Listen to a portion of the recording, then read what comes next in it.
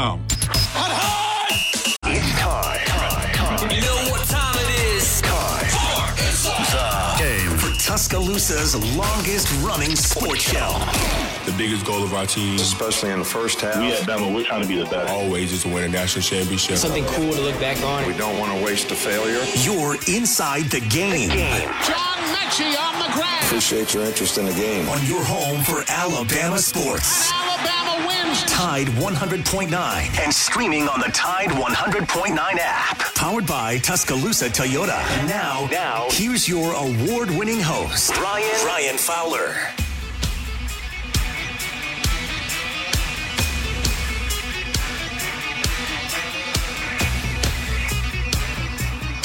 Welcome, everyone, to this edition of The Game in Tuscaloosa on Tide 100.9. I am Drew DeArmond sitting in for Ryan Fowler. He'll be back in the saddle very soon, but it's an honor to sit in for you guys. First time I've done it in a while, but, of course, it's kind of interesting to hear Nick Saban say you can't waste a failure. We're going to see what Alabama does after falling short in the Rose Bowl in the college football playoff. Certainly a very disappointing end to a great season, though, for Alabama, and a season of a lot of accomplishment, climbing the, back to the top of the hill in the SEC, beating the Georgia Bulldogs, getting to the Rose Bowl, back to the college football playoff, really being one stop, one play, either offensively or defensively, especially on the defensive side of the ball, considering it was 4th and 2. They were one play away from playing the Washington Huskies Monday night in Houston and Reliance Stadium for the national championship. Would have been the 19th in their storied history and could have been Nick Saban's 8th and his 7th in Tuscaloosa, but they fall just short still. I don't think you can call this season a disappointment, a disappointing ending, but not a disappointment overall, as the University of Alabama did a great job climbing back atop the SEC. And again, like I said, they weren't expected with their slow start to the season. The disappointing loss in Bryant-Denny Stadium, I was there when they lost to the Texas Longhorns.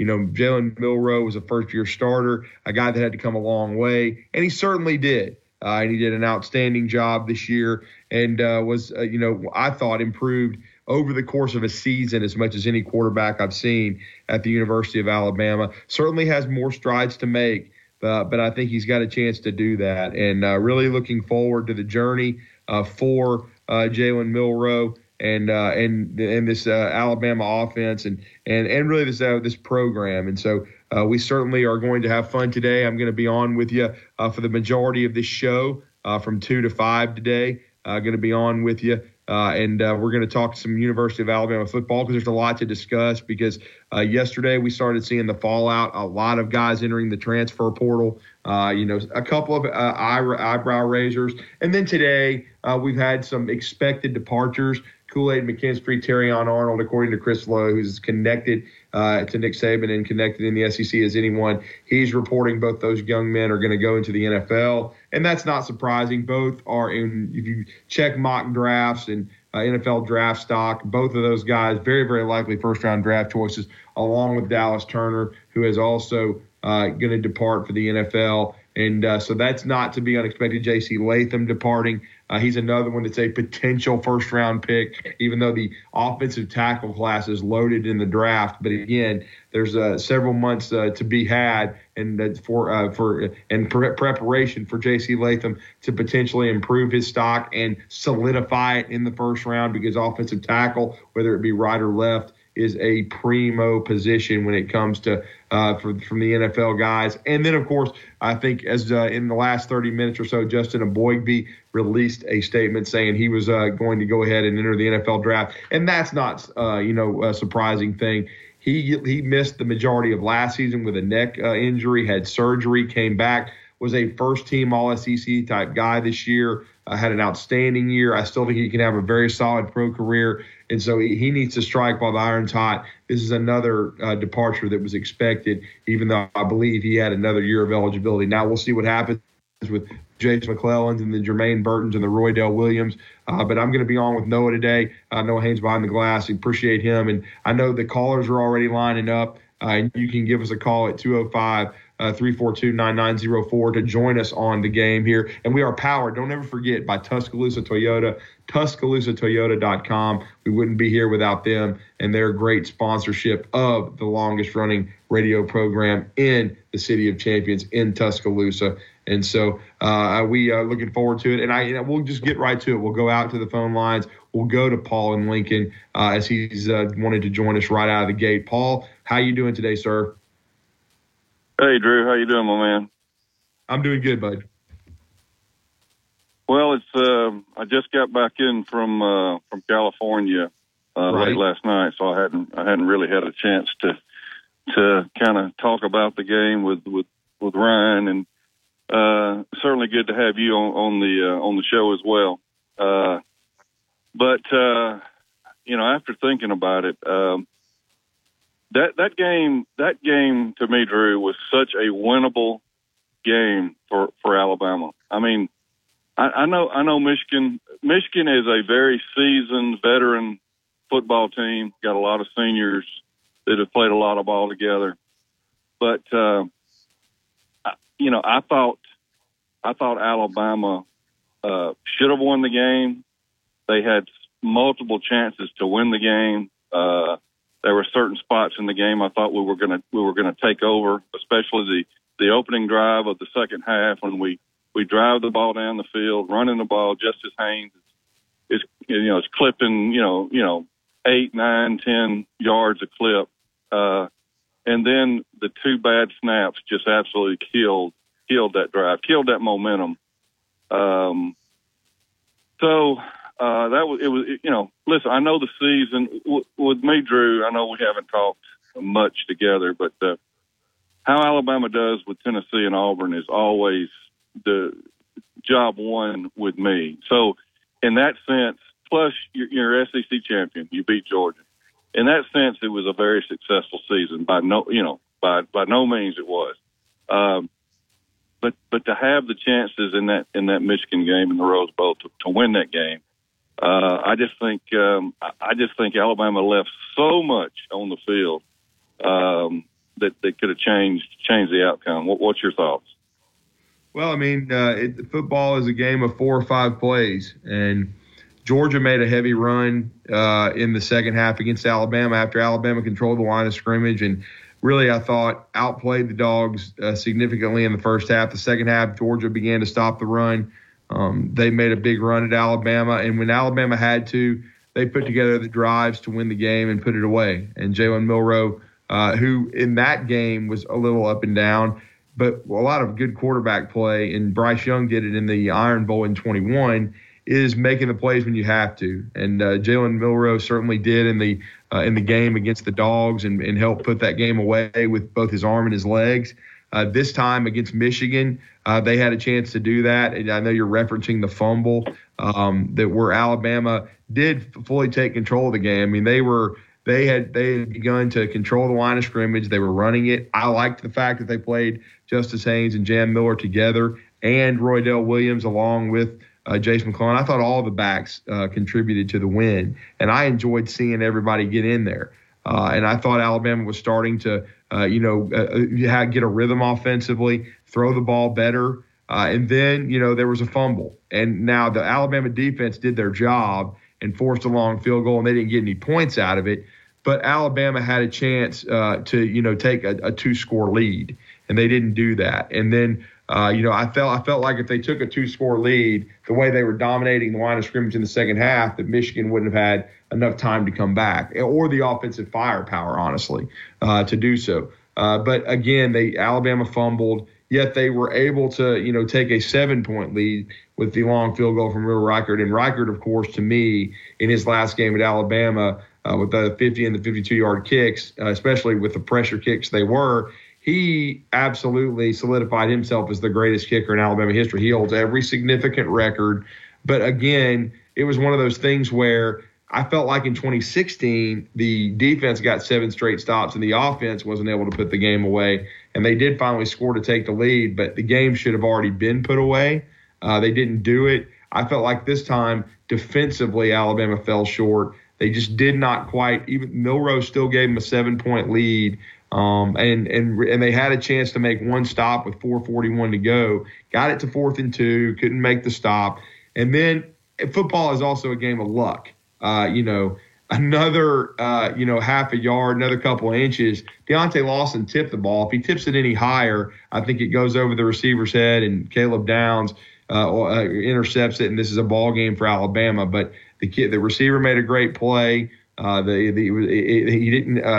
made a great effort, just didn't quite get enough of the ball, and Michigan goes down and scores. And then Alabama still had an opportunity with 1:34 to go down in their own 2-minute drill, and they didn't execute properly. So it was really a team loss in every aspect. I thought special teams was good enough. I thought offense and defense, they fell a little short, but in most cases, Paul, I just think in this, especially in this one, I tip my cap more to the other team. Michigan was better on defense than I thought they would be. I knew they were good coming in, but when I saw their packages and what they were doing early in the game, because Alabama's offensive line had improved dramatically, I thought, from the midpoint of the season to when they got to the Rose Bowl. And Alabama had a ton of problems, picking up the blitz. And it wasn't, I was early in the season, I was critical on with Milroe about picking up blitzes and not throwing the ball on time. And I know he missed some throws in this game. But again, I felt like only maybe the last sack was on Milroe where he didn't read the hot. These others, he was just under siege. But I did think Alabama made a lot of nice adjustments. I thought they did a nice job in the second half coming out of the locker room, like you said. But those 2 snaps did kill the one drive, but they still continued to respond. They put themselves in position. They just couldn't close the deal. And I just felt like on that particular day, Michigan was the better team. I think if they played 10 games, Alabama would probably win 6 or 7, but that's football. And unfortunately, Alabama fell a little short. But I know we need to take our first break. And again, we're powered by Tuscaloosa Toyota, TuscaloosaToyota.com. Paul, we appreciate the phone call. And you can join us 205-342-9904 when we come back from this break on this edition of The Game in Tuscaloosa on this Thursday.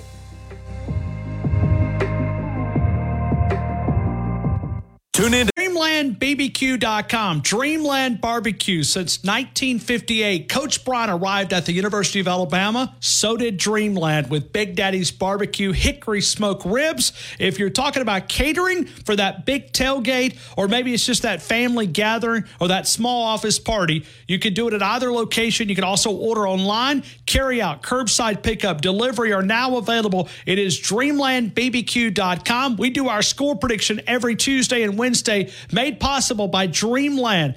That wonderful hickory smoked barbecue ribs. How about the Big Daddy barbecue sandwich? Those wings are underrated. They're one of the best in town. You'll find them there. How about those barbecue baked potatoes? Absolutely. Either location in our immediate area, Tuscaloosa, and the original location there off Jug Factory Road, downtown Northport. Dreamland, ain't nothing like them nowhere. Tide 100.9 Tuscaloosa weather. A sunny sky this afternoon. The high today 51. Clear tonight, cold again, the low at 29. Tomorrow, increasingly cloudy. Rain moves in tomorrow night, the high 54. Saturday, rain ending early in the day, the high 55. I'm James Spann on the ABC 3340 Weather Center on Tide 100.9. It's 51 degrees in Tuscaloosa. Where college football season never ends. The Game with Ryan Fowler. Your home for Alabama sports. Tide 100.9. This is big boy football. And streaming on the Tide 100.9 app.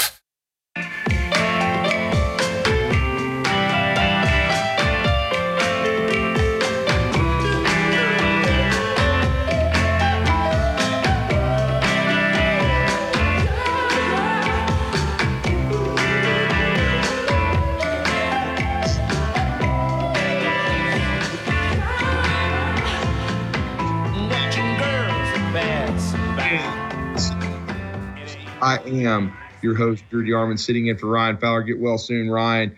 He's back, of course, from California, but a little under the weather. And glad to sit in for him in the hot seat. Glad he trusts me with the best fans in college football, and that is the University of Alabama. And, of course, he had a chance to connect with my first guest on the hotline here in Tuscaloosa on Tide 109. One of my favorite guys. He's also been featured on my show many times. One of my favorite basketball heads, one of the best in the business. He's a big part of Fox Sports Radio. Of course, you can catch his daily, and I do this a lot, Aaron Torres podcast as well. Watch those quite a bit. He debuts many during the week, sometimes a few a day. He's a very busy guy for Fox Sports Radio, and that is Aaron Torres. And Aaron Torres is with us now on our hotline here on Tide 109. Aaron, what's up, man? Happy New Year to you. Hope you had a Merry Christmas. I know it's the first time we've talked in a month or two here, but great to connect with you today. How are you? I'm good. Obviously it was great seeing Ryan last week. Disappointing final result, which I know we'll get to in a minute. But it's a pleasure to be speaking with you, and I hope you had a happy holiday, happy Christmas and New Year's Eve, Drew. I'm guessing it probably wasn't a great New Year's Day, but I'm so happy to be joined with you and happy to chat with you and catch up on everything that happened last week. And by the way, it was great hanging out with Ryan, too, last week on Radio Row and all that good stuff. Oh, yeah, man, no doubt. It's disappointing for us that cover the University of Alabama. I figured there was a good chance you might be in Houston. We were going to be headed that way. We were going to be headed my station to Houston if Alabama won. It would have been great to connect with everyone. Wasn't to be this year. We were in Indianapolis a couple of years ago. That was disappointing as well. But again, you got to understand, you can't take it for granted what Coach Saban has done. It's been amazing to watch.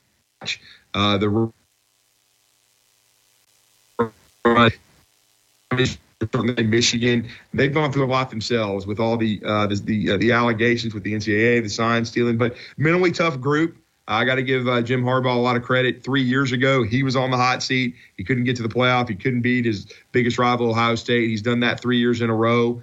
They even cut his salary. Now they're trying to sign him to another lifetime contract, basically. We'll see if that gets done. He may end up in the NFL after this run. There's a lot of, with Don Yee being hired, there's a lot of speculation about that.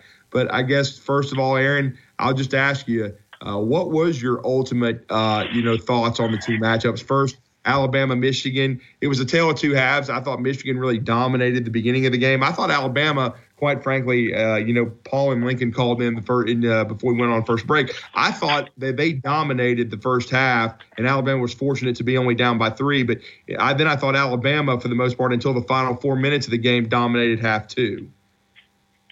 Yeah, first of all, a couple things, Drew. One, I agree with that assessment 100%.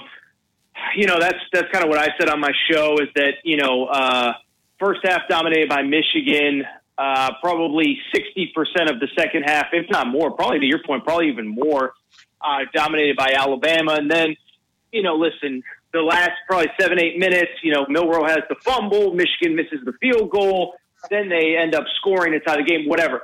Bottom line is this, though. One thing I will say, and I was hoping Ryan was going to be on the show today, and I hope he gets better. I know it's easy for Alabama fans to be frustrated with the way this season ended. And I even saw, believe it or not, and I'm sure it's a conversation you've had in Huntsville as well as today on Tide 100.9. I saw a lot of pushback that, Nick Saban underachieved with this group just relative to the recruiting rankings and all that stuff. And what I would say is, it's easy to say stuff like that, Drew, but I wanted Ryan on today for one reason. It's because in the preseason, he asked me what I thought of Alabama. He said, what do you think? And I said, my preseason national championship pick is Michigan over Alabama in the national championship. And I remember him saying, oh, really? And why I bring it up is because going into the season, everybody loved Georgia. They're the 2-time reigning champ. We all know what David Pollack stupidly said on ESPN, and I like David Pollack, so I'm not criticizing him necessarily. We all have strong opinions. But the point I'm trying to make is, if I had told you in August, when everybody thought Georgia was three-peating, when nobody knew who Alabama's quarterback is, and then especially after those first 3 weeks of the season, obviously Texas and South Florida specifically, that Alabama was going to win the SEC, go to the college football playoff, you would have deemed that a successful season. I'll take it a step further. Ryan said, when I said that my preseason pick was Michigan over Alabama in the national championship, he said, well, that means we won the SEC and made the playoff. I would consider that a successful season. So I know in the moment it's frustrating. I know it's disappointing. And I know that at Alabama, anything short of a national championship is a wasted season. I will also say that if you gave most Alabama fans in August, SEC champion. You beat Georgia in the title game. Georgia's at full strength, so it's not like, they're ravaged by injuries or anything. You reassert yourself as the premier program in the Southeastern Conference, and you go to the college football playoff but don't win the national championship. I know it's easy to say now, but you would have absolutely taken that in August. And so I just want to put that in perspective for a lot of people that are down or disappointed or whatever. I know you want to win a championship every year, but all things considered, where things were in August and early to mid-September, things turned around pretty quickly, and it was overall a pretty good year for Nick Saban and company. Oh, I don't think there's any doubt. I've even said this on my show. I'll say it in Tuscaloosa Today with you on. I think it was Nick Saban's best coaching job ever because people want to mention the recruiting rankings, but they don't always pan out. Recruiting is an inexact science, even with Nick Saban. I thought this team, when you looked at it, they have some first round guys. Some of those guys have already declared for the draft, but it's not like they got 5 or 6 first round picks. And I thought, and especially with how far the offense had to come, this was not the most talented team that Alabama's had. They've got NFL players, but this is not a 2020 offense. This is not in this defense improved dramatically under Kevin Steele, but it still had some deficiencies as well. So I think this team. Can I jump in on that too? Transfer portal, the guys departing and stuff. Go ahead, Aaron. Well, no, and what I was going to say too is I understand how recruiting rankings work, and I understand that we want them to be a be-all, end-all.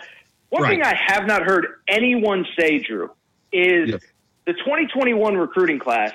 And by the way, people talk about the deficiencies on Alabama's roster. First of all, I just think it's a weird year because a team like Alabama or Georgia that traditionally loses a lot of players early to the NFL, they're hurt, while you have a school like Michigan that with the COVID year has something like 44 seniors or something on their roster.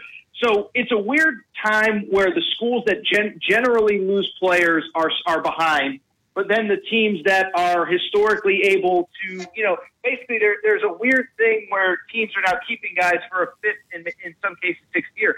The other thing I haven't heard anybody talk about, Drew, the argument that this roster is so insanely talented is based on, in large part, the junior class, which was recruited in 2021.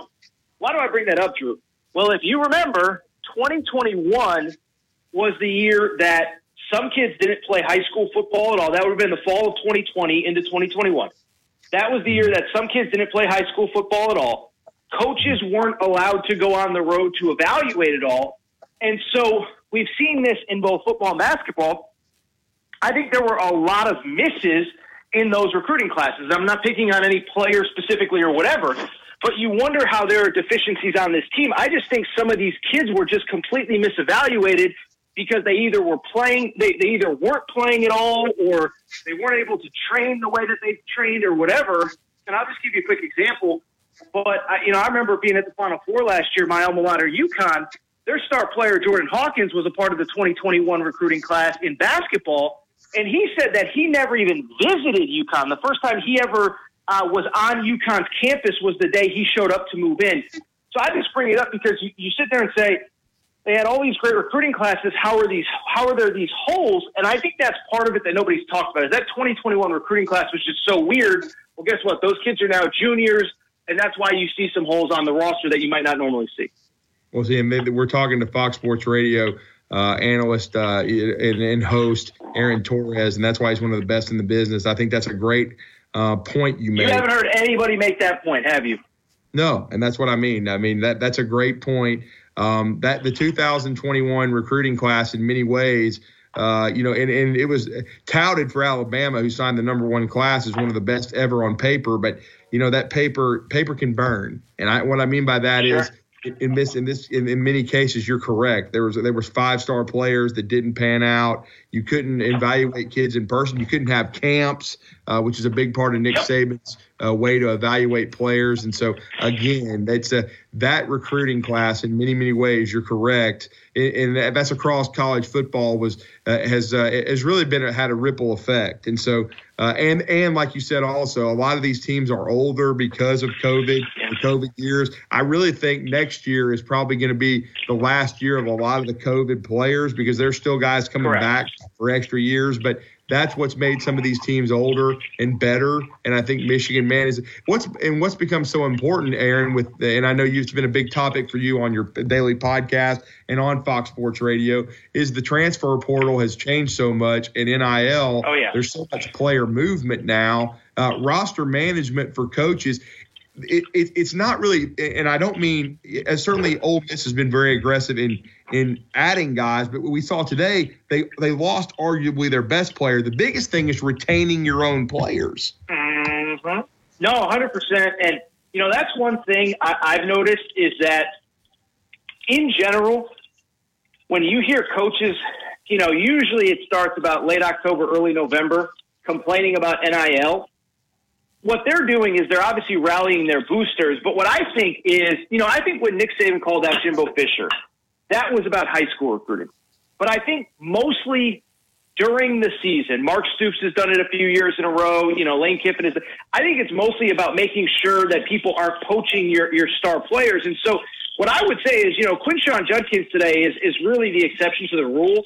Most of the best players who have entered the portal really are coming from places, like a Texas A&M where they had a coaching change, maybe like a Florida where it's clearly going in the wrong direction. I mean, there haven't been a ton of marquee players on good teams that have left. Alabama lost, 8-9 players the other day, but Drew, you would know better than me. I mean, how many of them were real impact players? Now, the question is, how many of them potentially could have been impact players a year or two? I don't know. But I just bring it up to say is it's absolutely changed the game. And then to your point, we laud Lane Kiffin and we think he's got everything figured out. And I love Lane, so this isn't a knock on him necessarily, but it just shows you all the things that a college football coach has to deal with. I mean, Lane Kiffin's trying to sign a high school recruiting class. He signs this incredible group of players out of the portal. He wins the Peach Bowl, 11 wins, first time in school history. It's never been done. And then he comes back to campus and his best player is in the portal. We'll see if he actually transfers. Last I saw, he wasn't actually in the portal, just had kind of made the announcement that he planned on evaluating his options.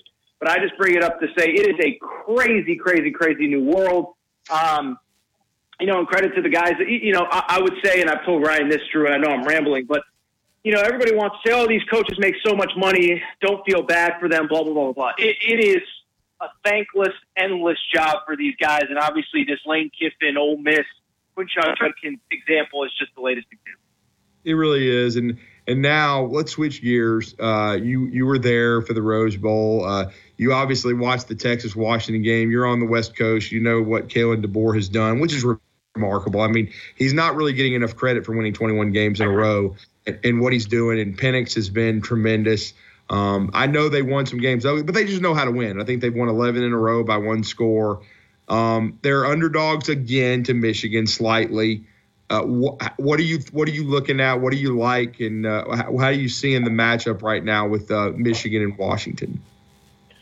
Well, what I would say, and this is not an original thought, I'm not the first person to say this. I'm not the 10th person to say it this week, but I do think they pose a very unique matchup to Michigan because it's the best passing attack that Michigan will have seen all year. I mean, with respect to Jalen Milroe, with respect to Kyle McCord, with respect to Penn State, those are teams that have strengths and weaknesses, but the quarterback and the wide receivers are not a strength. Obviously, that is the strength at Washington. And one thing I will say, Drew, I learned this lesson 2 years ago, and it's going to pain Alabama fans to hear this, but 2 years ago in 2021, before it was cool for everybody to pick Georgia, in the preseason, I picked Georgia to win the national championship. Then Alabama goes down to Atlanta, boat races Kirby Smart. They meet up in the championship game, and I say, there's no way Georgia is losing this game, and I'm going to pick – there's no way Georgia's winning this game, I'm picking Alabama to win. We all know what happened, as you said, in Indianapolis, and the rest is history. So why I bring it up, Drew, is I once made the mistake of picking a team in the preseason to win the national championship. They get to the title game, and then I pick against them. So it's a little bit of a cop-out, but I'm going to be taking Michigan to win this game. They were my preseason pick. I did pick them to beat Alabama in the Rose Bowl.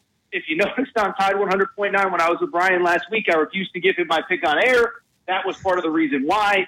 And I do think, and you can go back to the Rose Bowl, some of the, J.J. McCarthy, the reverse, or the double pass where he's getting killed.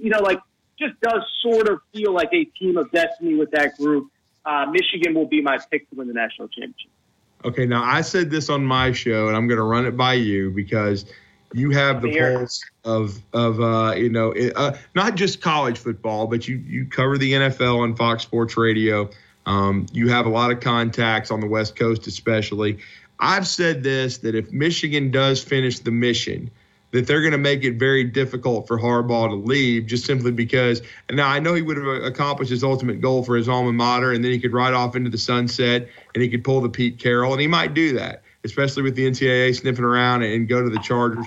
But I think they're going to make it very difficult for him to leave. Now, if they don't win this game, I've said I think he would go to San Diego and go to the NFL. But if he wins it, I'm going to pull the contrarian thing. I'm going to say he stays. What is your take on it? Do you think he's going to go back to the NFL? And because the Chargers would be a great landing spot. They have a really good roster. You need a quarterback in that league. They've got a good defense. They check a lot of boxes that he had with San Francisco. But what are your thoughts on Harbaugh and his future? So I think it's a great conversation. It's actually a topic I'll probably talk about maybe on my Monday show. I'll make my official pick tomorrow, which I just made with you. But I think it's an interesting conversation of, does winning the national championship or losing the national championship, like what makes it more likely that he leaves? And I think it's exactly what you said. If he loses, you sit there and say, well, crap, he's got 44 seniors. We're going to a 12-team playoff where he's probably going to have to go through 2, maybe 3 SEC teams every year. It's never going to be set up better for him than this year. So you can take that stance. You can also take the stance that you took, Drew, of if he wins it, it makes it less likely that or not the stance that you took, but I think you can argue either side. If he wins it, it makes it more likely that he goes. He finished his job. If he loses, you could also sit there and say, well, it'll never be set up better for him, and you're going to be going through a rebuild. 2 quick things, Drew. My thoughts on Harbaugh's NFL future. One, I keep hearing all this, the NCAA is going to come down on Michigan. And, my whole thing is I feel like Michigan didn't fight the Big Ten suspension this year because they kind of assumed that, okay, if we get through this, the NCAA is going to go easy on us. So I know there's really good reporters that have put that out there, but I don't know that I buy that some crazy suspension is coming for Jim Harbaugh if he stays, especially because he already served a 3-game suspension this year. So could it be listen, I don't know. But in my head, when it comes down, what are we talking about here? Even if it's another 3 games, I don't know. I can't see a half a season suspension when he already served 3 games and we still have no proof that he knew anything. So that's from the Michigan NCAA side of things. The one thing I will say about the NFL, I am still not sold that the Chargers are going to be the spot, and I'll tell you why. It is because the Chargers, and I live on the West Coast, and I know people that work for the team, et cetera, they have historically not paid coaches at all. Brandon Staley, the guy that got fired, who was terrible, was making $4 million a year. Jim Harbaugh has a contract on his desk right now for triple that, for $12 million a year for whatever it is, 10 years or whatever to stay at Michigan. And so I just sit there and say, even if the Los Angeles Chargers, even if they doubled what they paid Brandon Staley, that's still a 33% discount on Jim Harbaugh. So the question becomes, are they going to make him a $12, $15, $20 million a year guy? NFL salaries are hard to really know. But Sean Payton, the reports are, obviously with the Denver Broncos, the reports are that it's somewhere in the neighborhood of 15 to $20 million a year. If Los Angeles isn't willing to do that, I just don't know why he would leave for a third of the salary. Now, maybe the Raiders do that, but even the Raiders, they're still paying Josh McDaniels a huge buyout. So I go on and on down the list. Listen, only Jim Harbaugh knows what Jim Harbaugh wants to do. Everything seems to indicate that he is obviously going to, at the very least, look at NFL options this offseason. But I'm just still not sold that the Chargers are going to make him a $13, $14, $15 million a year offer, which I think realistically you probably have to do to get him to leave Michigan to go to the NFL. Yeah, no doubt. I agree. And you and I are on the same page, and that's and we usually are. And that's why I think so much of your work, and always enjoy the conversation. And we look forward to having you on in Huntsville again soon, too, especially since both of our labors of love, college basketball, is entering conference play. And we know Ryan is a little bit still a neophyte in that area, but you and I love to talk hoops, and we're going to do that really soon. But I thank you for the extended conversation. I know one of these days we're going to hook up. I wasn't able to, of course, make it to Arizona for Alabama and Arizona out there at the West Coast. I know you were there. I know you already made a trip to Arkansas this year as well. That's another stop that I need to make and take in. But one of these days our paths are going to cross. But I enjoy your work, my friend, and let everybody know how to listen to your daily podcast and your daily radio programming and what you do for Fox Sports Radio. But we always enjoy the takes, and we thank you for joining us in Tuscaloosa. Thank you for having me, Drew. I appreciate it. Before we get to my podcast, I have a question for you. Sure. I have an Alabama Rose Bowl pin that I got the other day. Yeah. Is that something that an Alabama fan would be interested in? I'd be happy to give it to one. But do they want any commemoration of what just happened on Monday? Is the wound still too fresh? Is the cut still too deep? What do you think? I think the cut is probably still too deep for most. Now, if it was an SEC championship game pin, keep that. Now, I did have one of my listeners for Christmas. He did mail me his cup from the game, from the SEC championship game, without even asking.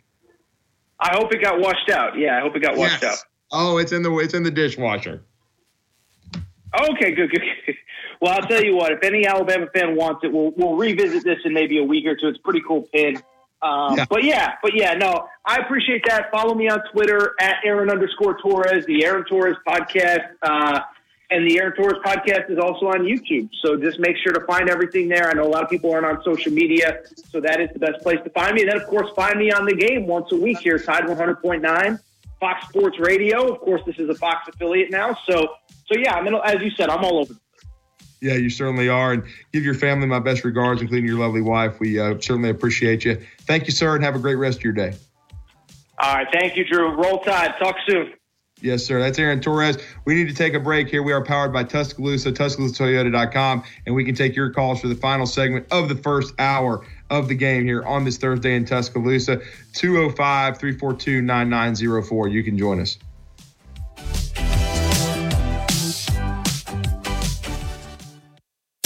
Coming up next on The Stingray Show.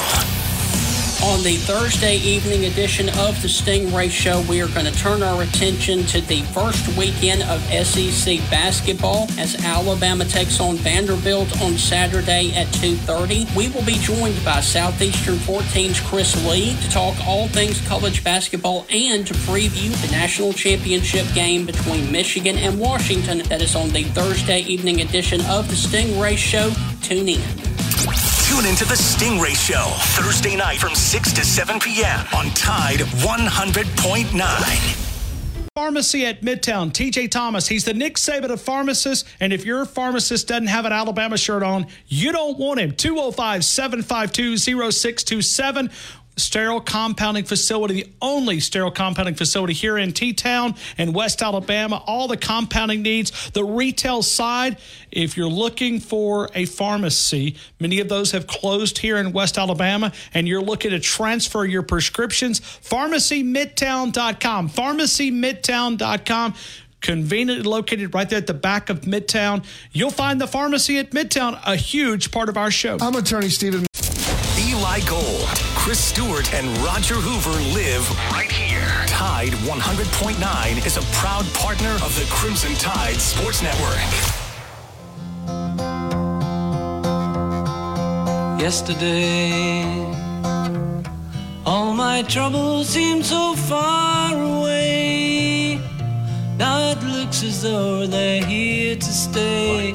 Oh, I believe. Correct myself. We've got a lightning segment coming up here. We got two segments left in this hour because this show is set up a little bit different than mine in Huntsville. As I bring you Talking Ball with Scott Tyson and myself Monday through Friday from 7 to 9, sitting in for Ryan Fowler today on Tide 109 on the game in Tuscaloosa. We're going to go out to our hotline. One of my favorite guys. He joins us in Huntsville. I know he's a huge Tide fan. I know it's probably been tough on him in the aftermath of Monday with Alabama falling a little short. But it's always great to catch up with Ellis from Manchester, and he's with us now on the hotline here on the Game in Tuscaloosa on Tide 109. Ellis, what's up? Roll Tide. Roll Tide there. Heard you on the show this morning. You had a little bit of problem with frost, a big frost down there. Yes, I did, sir. My had a frozen vehicle, so had to do the first segment driving in as the old defrost had to get rolling with the car, because I mean it wasn't just it was ice this morning. So yes, I did. I don't have a garage where I live, so it was a little bit more hectic today, but we got it done. That's the great thing with technology, just like what I'm doing right now, joining you guys here from Huntsville, but live in Tuscaloosa. So you got to love Skype. You got to love technology. And it's great to connect with the Tide fans, and great to be on with you guys today and talk a little Alabama football. We're going to talk recruiting with John Garcia at the top of the next hour. He was at the Under Armour game that was played yesterday. We'll get some of his thoughts on that. The All-American game, the former Army game, is going to be Saturday, and that'll be, I think, still in San Antonio. So we're going to catch up with John and talk a little recruiting. But it's always great to catch up with you, Ellis. So what were your thoughts on the game, bud?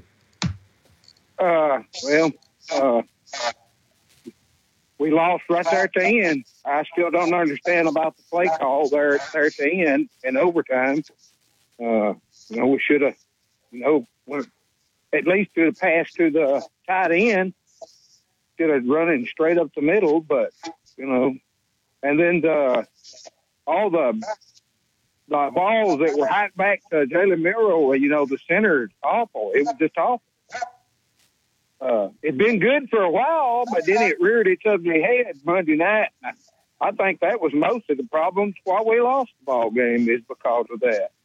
Because to me, it loses momentum when you do that, in my book. But I just waiting for next season and see who we're going to get as the coaches that's leaving. I'm anxious to see. I heard you talk about a few people that you heard about. Everybody's talking about they'd like to have Bo Davis, but I think whoever Nick Saban gets, it'll be a good one. Well, yeah, you have to trust Coach. I mean, certainly he's built the best organization in college football, considering that he's lost coaches every year and made changes, and this is no different. Holman Wiggins recently departing for Texas A&M. To be the assistant, co-offensive coordinator, wide receivers coach, be in charge of the passing game under Mike Elko. Certainly, he did a good job at Alabama as a recruiter and coach. Was the longest tenured assistant in Tuscaloosa. Now that would fall to Freddie Roach. And I've been critical of Roach. I've been critical of him on my show. I don't think the defensive line can close out games the way they used to. That's where I equate most of it. I know a lot of people are talking about that final snap, Ellis, and the play call. If you go back and look at it, the snap certainly didn't help that last play.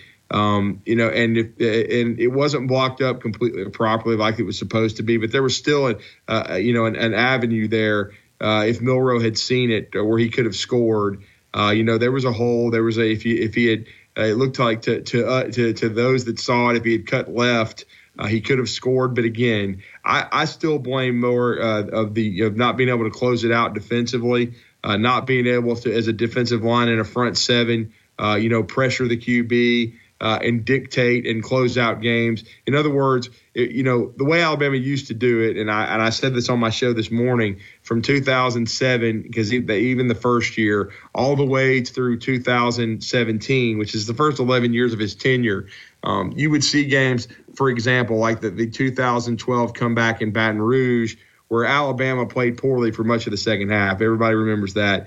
But A.J. McCarron and Kevin Norwood, when it mattered, they drove down. We remember the screen pass to Yeldon. They scored. And then LSU still had over a minute or around a minute to drive down and potentially win the game. But guess what? Alabama's defensive line, Damian Square and those guys, they dictated and dominated the game and closed it out. And Alabama had two chances. They didn't close it out defensively at the end of regulation, which is what you're just referring to, Ellis. And then also in overtime, nobody's really talking about that. It took two running plays, and Alabama, it didn't even look like they were out there. I mean, it was just 2 plays, 25 yards, touchdown. They didn't put up much resistance. And I just think overall the front 7 down the stretch didn't close out the game because it wasn't Milroe's best game, but it wasn't his best game against Georgia either. But he made enough plays to help Alabama win. He put Alabama in position to win the game on Monday, and Alabama couldn't close it out. So it was a team loss, no question about it. They made enough mistakes offensively and defensively, but it still bothers me that Alabama did not play as well in the trenches as they need to play. Yes, and it ain't one person's fault. It's just the team fault. Team fault and coach's fault. It ain't just one person. I think Jalen Milroe will be better next year. That's what I think. But I was going to ask you one more thing. I'm thinking about going to the Vanderbilt, Alabama basketball game Saturday. What do you think about that? Well, yeah, I think I think you should. I think it's a golden opportunity. Vanderbilt's 5-8. They're struggling a little bit. Alabama's 8-5. I think Alabama fans could take over. Certainly Memorial Gym. It's a historic place. I know you love to travel to Nashville, Ellis. It's a place you frequent. If I were you, I would take advantage of that. It's an afternoon tip, and I would go see the Tide and see if they can get off to a 1-0 start in the SEC. Certainly, they played the toughest schedule in the country. I think, they played very well, though, in the CM Newton Classic against a good Liberty team. And hopefully they can carry that over against Vanderbilt and get a big win. Wins on the road in the SEC aren't easy to get. And you'd like to see the Tide have maybe a home court advantage on the road with the Tide Nation showing up. But we appreciate the call, Ellis. I hope you travel to Nashville. It's always great to catch up with you. We need to take our final break and then wrap up this first hour of the game here on Thursday in Tuscaloosa on Tide 109. MoreArt.com. As we celebrate special occasions, birthdays, anniversary, that Alabama fan in your life, it's DanielMooreArt.com. Christmas time upcoming. You want to celebrate that Alabama fan by visiting the website. All the great prints celebrating Heisman winners, great coaches. Nick Saban and Alabama's given us so many great moments to think about. And we talk about living rooms. Tua Tagovailoa, 2nd and 26. Devontae Smith, Heisman Heights, Mark Ingram, Bryce Young, Nick Saban, Coach Stallings, Coach Bryant. DanielMooreArt.com. Remember the code word, The Game, gets a significant discount. You got to put it in, The Game, significant discount, DanielMooreArt.com. And we would also ask when you say, where did you hear about this? We'd ask that you would select The Game with Ryan Fowler. We greatly appreciate you. Go into DanielMooreArt.com. The longest running sports show in Tuscaloosa. The Game with Ryan Fowler on your home for Alabama sports. Tide 100.9 and streaming on the Tide 100.9 app.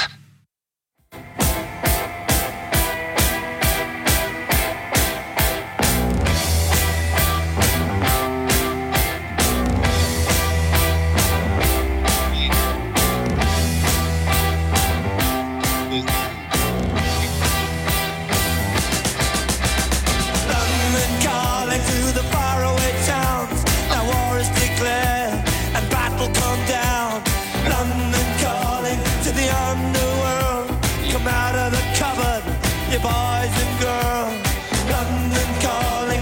Now don't look to us. Phony Beatlemania is bitten the dust. London calling. See, we ain't got no swing except for the rain and the truncheon thing. The ice age is coming. The sun's zooming in. Meltdown expected. The wheat is going thin. Engines stop running, but I have no fear, 'cause London is drowning.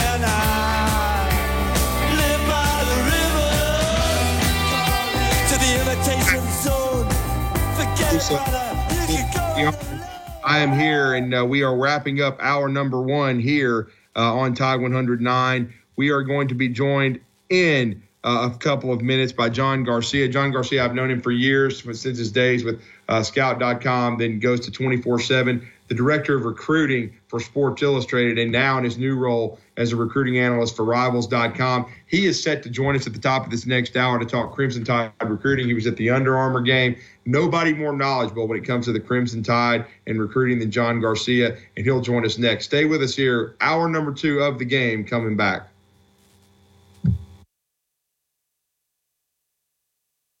Babe. WTBC Tuscaloosa and W265CG Tuscaloosa, a Town Square media station. Tide 100.9 and streaming on the Tide 100.9 app.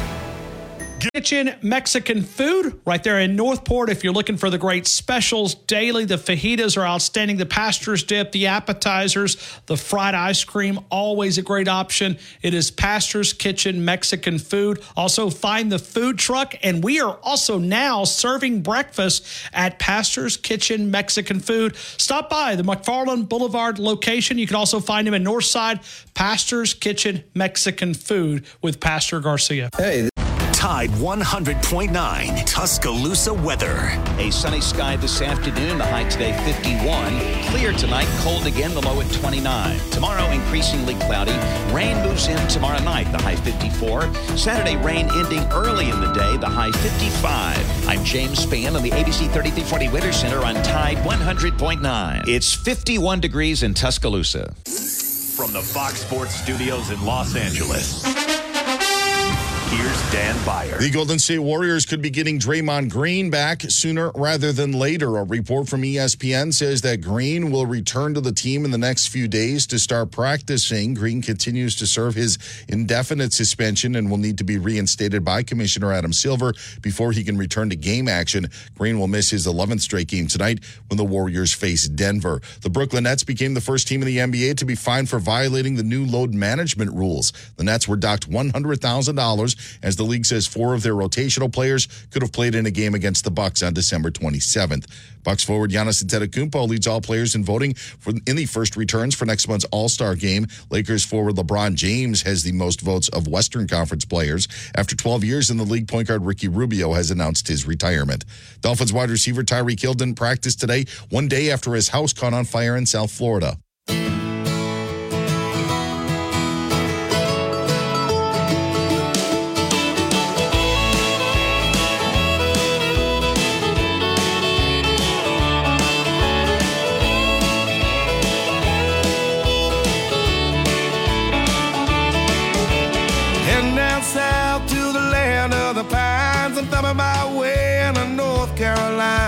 Staring up the road and pray to God I see headlights.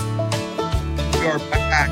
I made it down the coast in 17 hours, picking me a bouquet of sitting in Ryan Fowler here on the game on Tide 109. And as we said, going into the break after hour one, we're going to catch up with one of my favorite people. He's been busy. This is a time of year for him. First of all, you have the signing period on December 20th, which has turned into actually February now because 95% or more of the hay is in the barn for these recruiting classes. There are a few to chase, and there's the Ryan Williams situation, Terry Bussey, and we'll talk about that in February. But most of the time, the hay is in the barn. Then he's now been covering the Under Armour game, which was played yesterday, and the All-American game will be played on Saturday. And, of course, I'm talking about national recruiting analyst for Rivals.com, John Garcia, and it's great to catch up with him. John, I hope you had a Merry Christmas and a Happy New Year, and I'm sure it was an even better one being a new father now. But congratulations, man, and thank you for taking the time to join us in your busy schedule here in Tuscaloosa. Yeah, likewise. Been a heck of a year for sure. Yeah, it really has. And I know you put out your top performers for the Under Armour game, and that one – Caden Jones, there's always in recruiting, guys commit early, so they kind of get forgetting about, fans focus on the final few pieces or the Ryan Williams saga, which has got to play itself out between Alabama, Auburn, and Texas. He's committed to Alabama. But Caden Jones, a guy from the state of North Carolina that committed early, but it looked like he had a strong performance during the week and yesterday in the game with a pick six, John. Yeah, and obviously the pick six sort of speaks for itself. I mean, to his credit, I mean, the ball was kind of thrown right at him, but, outrunning a bunch of receivers and running backs, I thought said a lot about his game. And really the first impression with him, Drew, was his frame. I mean, legitimate 6'3", 6'4", well over 200 pounds, kind of striking frame. It makes you wonder just what position he's going to play, which linebacker spot can he bump outside, maybe down the line in Tuscaloosa. So you were kind of intrigued just by seeing Caden And then obviously watching him play, incredibly physical tackler, works really well downhill, and clearly aware and comfortable in space and in coverage, registering that. I think it was a 50-plus yard pick six last. Well, yeah, and again, Nick Saban would call this rat poison because I'm making comparisons, but I couldn't help but think that, of course, he's going to have to gain weight. You talked about adding to his frame, John, but he kind of reminded me of a guy that was a really good player in Tuscaloosa. He's now done a lot of sideline work. He has a show on Tide 109. He reminds me of maybe another Christian Miller who could develop into a really good pass rusher, maybe an outside edge guy for Alabama. Yeah, another, South Carolina, North Carolina guy, Christian Miller. Yeah, those were the same kind of questions that we had for him coming out of high school many years ago. I agree. I think the floor is probably an off-ball backer, but with that frame, you definitely get curious about a ceiling as a potential pass rusher. So I do think that's something that could potentially be explored depending on how you hit the ground running in college, which is always the great unknown with our business. Yeah, no doubt about it. And then, of course, he had a touchdown early in the game, a 2-point conversion. Ryan Williams, amazing he's only 16 years old, John. And I know you still cover the state of Alabama, but you used to extensively just focus on Alabama recruiting and cover the entire state. But I know you've seen Ryan. They had showcase games earlier this year, and of course they made it all the way to the state championship game. Nearly repeated his 6A champ, was denied by Clay Chalkville and his could be his future teammate Jalen Mbakwe. And I know Mbakwe, we'll talk about him too. He was at the Under Armour game. But what are your impressions of Ryan Williams? I think he's a magical talent just from watching him. And quite frankly, I didn't know a lot about him until about halfway. I started studying him about halfway through his sophomore year last year when he became the first sophomore in history to win Mr. Football. And then he's now the 2-time Gatorade Player of the Year. But when you saw him down the stretch of a year ago and the way he elevated that Saraland program, which was already good, but he made them great. They won a state championship. And then what he did this year, this is a guy that's you don't ever want to say can't miss, but I think he's the best prospect in the state of Alabama. And that says a lot because even reclassifying, and this is, I think, a very top-heavy, talented class, I think he's far and away the best player. Your thoughts on Ryan Williams and what you've seen?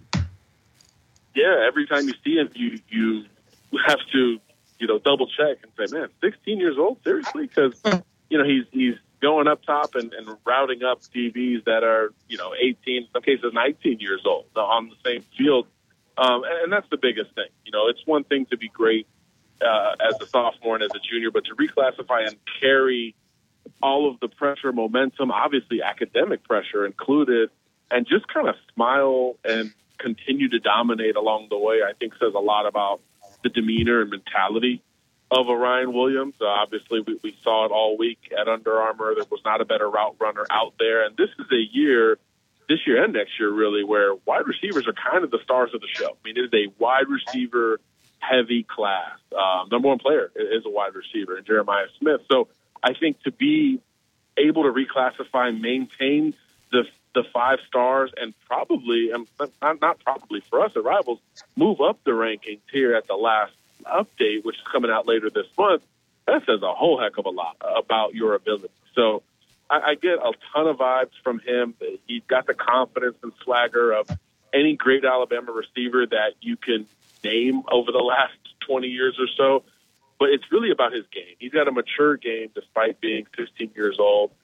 His route running ability, the way he can set a defender up is unmatched in this class. And not to mention 4.4 laser speed on top of it. So it's not just a mature game. It's a natural game on top of it. So you get a lot of vibes dealing with Ryan Williams. And I continue to go back to a former first-rounder, not a Bama first-rounder, but a former first-rounder in Garrett Wilson. And that's just kind of the frame and game that he brings to the table, in my opinion. Just an incredible route runner and a guy that you just have to manufacture touches for, whether you want to have him route up a defensive back at the second or third level, or you just hand it to him, throw him a bubble screen, whatever it is. He's just the type of guy that needs to get involved in the offense and commands respect no matter where he lines up relative to the defense. So as he physically matures, the sky really becomes the limit because he's going to enter college bigger than Garrett Wilson, bigger than Devontae Smith, bigger than some of these blue chip receivers that we've seen dominate at Alabama. So I'm really excited to see him, turn that corner once his recruitment is all said and done. And then, John, I know he'll be turning 17 on his birthday, February 9th, when he plans on signing. That's still very young. He'll be joining the enrolling at the college of his choice, and right now that would be the University of Alabama. I know you guys had a chance to speak with him. In your mind and you guys at Rivals, where does his recruitment stand right now? Yeah, I would say at the beginning of the Under Armour week, I would say that the vibes were very strong with him sticking with Alabama over Auburn and Texas. Texas was kind of the surprise finalist there, and Georgia, LSU, USC, a bunch of other schools were trying to manufacture visits this month. And then coming out of the week, especially following the Holman Wiggins news, we had to cycle back and talk to him last night. And he said, look, I'm 100% committed. So he's not backing off of any perception around his Alabama commitment. He did admit that, obviously losing a position coach matters.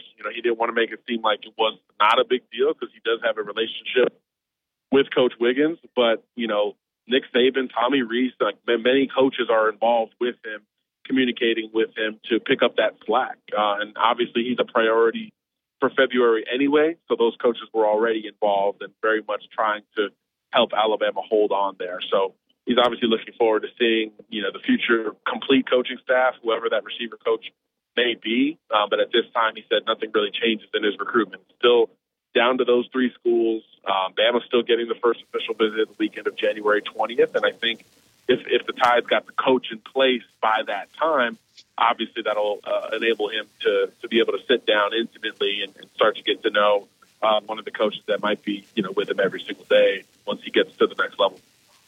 Yeah, no doubt about it. And also I would be remiss if I didn't ask you about Jalen Mbakwe. Certainly he's one of the fastest kids in the state of Alabama. He didn't play his collegiate position this year for Clay Chalkville. They needed him to touch the ball all the time. He was their best player. He played quarterback. He did a great job, though. They beat Saraland in a very high-level 6A state championship game. They beat Thompson this year. He had a heck of a season. But your overall impressions of Mbakwe and where you see him projecting on the collegiate level, John? Yeah, the only guy to beat Ryan Williams in a foot race this week was Jalen Mbakwe, who won fastest man at the Under Armour event. So it was Bama versus Bama there at the very end. Mbakwe barely got the better of Ryan Williams. But look, as you said, just a guy who off the bat, is a team guy, right? Moving to quarterback this year at Clay Chalkville was no easy task, but he did the job, obviously, and outdueled Ryan Williams on the field for that state championship a couple weeks ago there as well.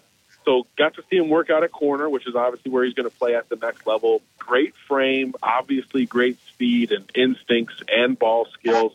It's just going to take some time because when you take a year off from a very intense and competitive position like that, I do think it's a lot to deal with. So as he gets to settle in on one position really for the first time in his life, I think he's going to make a very quick study. Even from day one of practice to the game itself last night, you saw Mbakwe more comfortable, making more strides as a cover corner. And this is obviously against a guy like Ryan Williams every day and fellow blue chip recruits and All-Americans at a, once again, loaded wide receiver position. So the natural ability is there.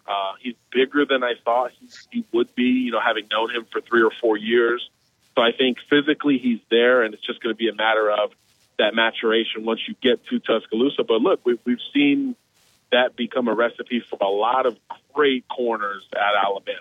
Kool-Aid McKinstry was a three-phase guy in high school. Terrion Arnold was a two-way guy and played a lot of safety in high school before becoming this great corner. There's so much of that at Alabama that you just sort of create a benefit of the doubt. But you throw in Mbakwe's natural talent and a clear, mature mentality to be that team-first guy. And I think once he gets there, he'll hit the ground running, and obviously he'll be there, I believe, in a couple of days. So he'll be one to watch for sure, especially once he settles into that cornerback spot.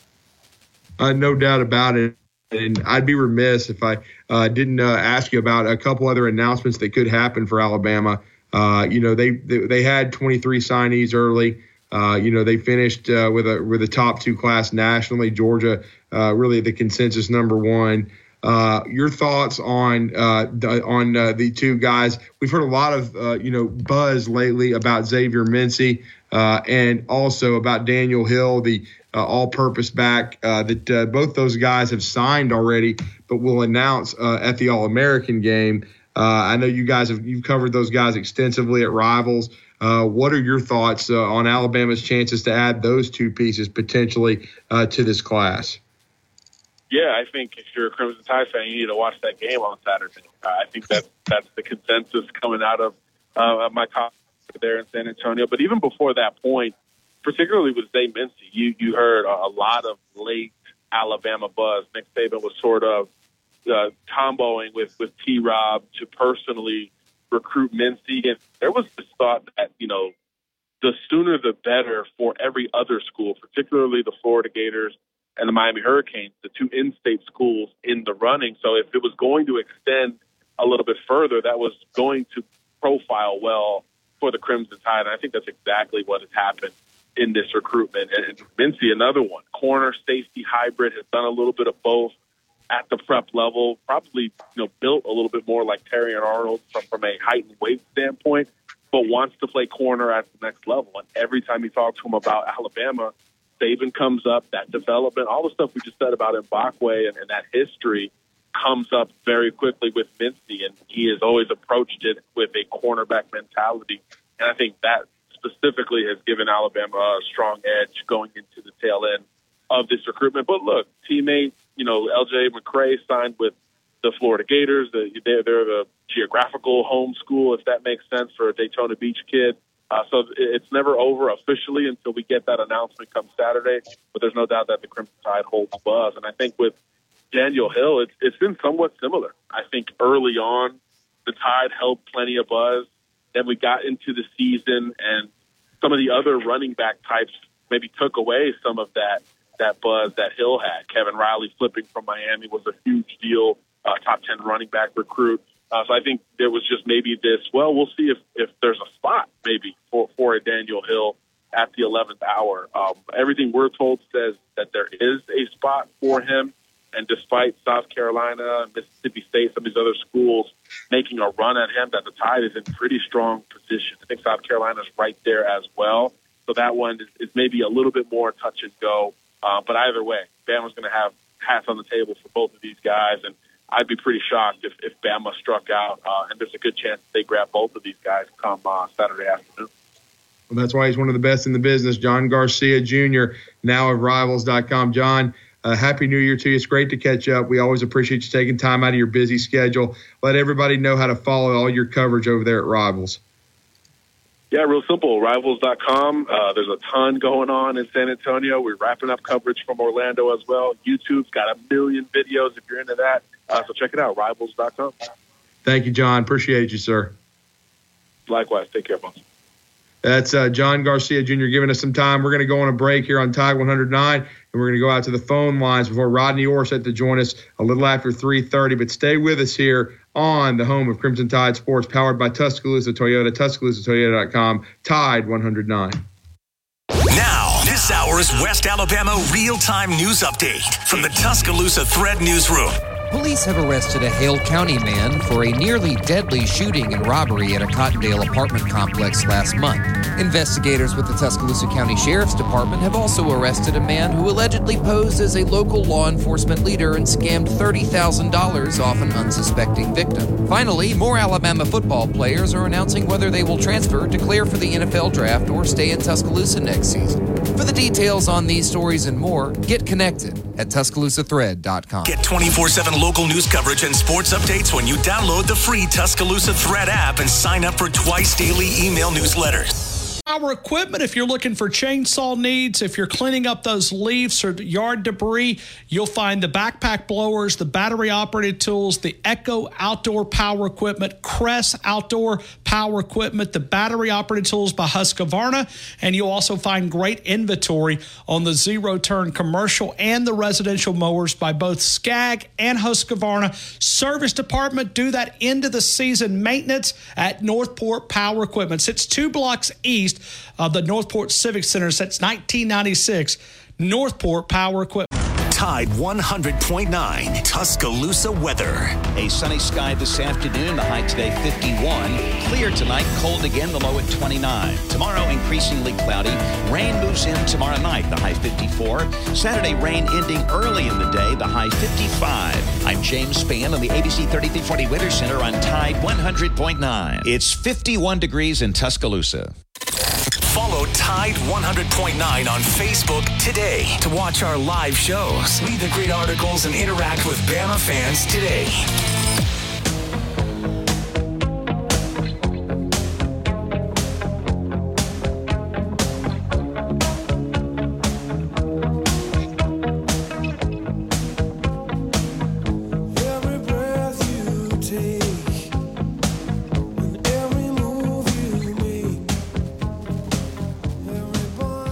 We're back here in Tuscaloosa on Tide 109. We thank John Garcia Jr. for joining us and giving us an Alabama football recruiting update. As he said, might want to watch that All-American game, which is formerly the Army game on Saturday. There's going to be 2 announcements with Alabama heavily involved. Daniel Hill, the combo back, the bigger running back, 235, 240-pound guy from Meridian, Mississippi, who's, throughout the process, Alabama was one of the favorites. His dad played at Mississippi State. Certainly he visited Starkville in December. Did not sign. Well, he did. Let's rephrase that. He did sign late, in the early period, on December the 20th, but didn't announce. But he visited Mississippi State. He certainly considered Florida heavily. South Carolina and Tennessee. South Carolina and Tennessee more, I think, the most buzz besides Alabama.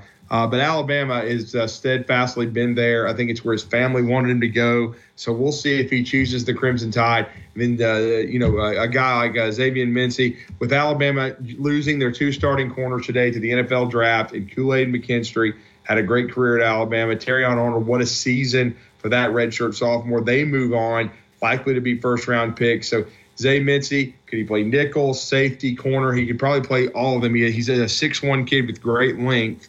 But Alabama, with T-Rob leading the way, Nick Saban, of course, with his ability to close. Alabama heavily in the mix for that young man as well. So Alabama fans, watch that game closely, because the Tide's class could go from 23 to 25 very quickly. 26 if Ryan Williams signs. And then there's QB Reese out there at Ramsey High School, who's committed to Alabama. He didn't sign early, and we'll see what his future holds as he's a tackling machine. His father, Quentin, actually played at Auburn. But he helped Ramsey get back to the 5A state championship game. They won the championship a year ago, but we'll see. So there's some guys out there still Alabama's very interested in. And the transfer portal now with Seth McLaughlin moving on. I almost expect Alabama to sign an interior offensive lineman, potentially a center, because you've still got James Brockermeyer on the roster, but he has no experience. You've got, Rock McElderry. Let me change that though. He's now Rock Montgomery. He's going to be a redshirt freshman.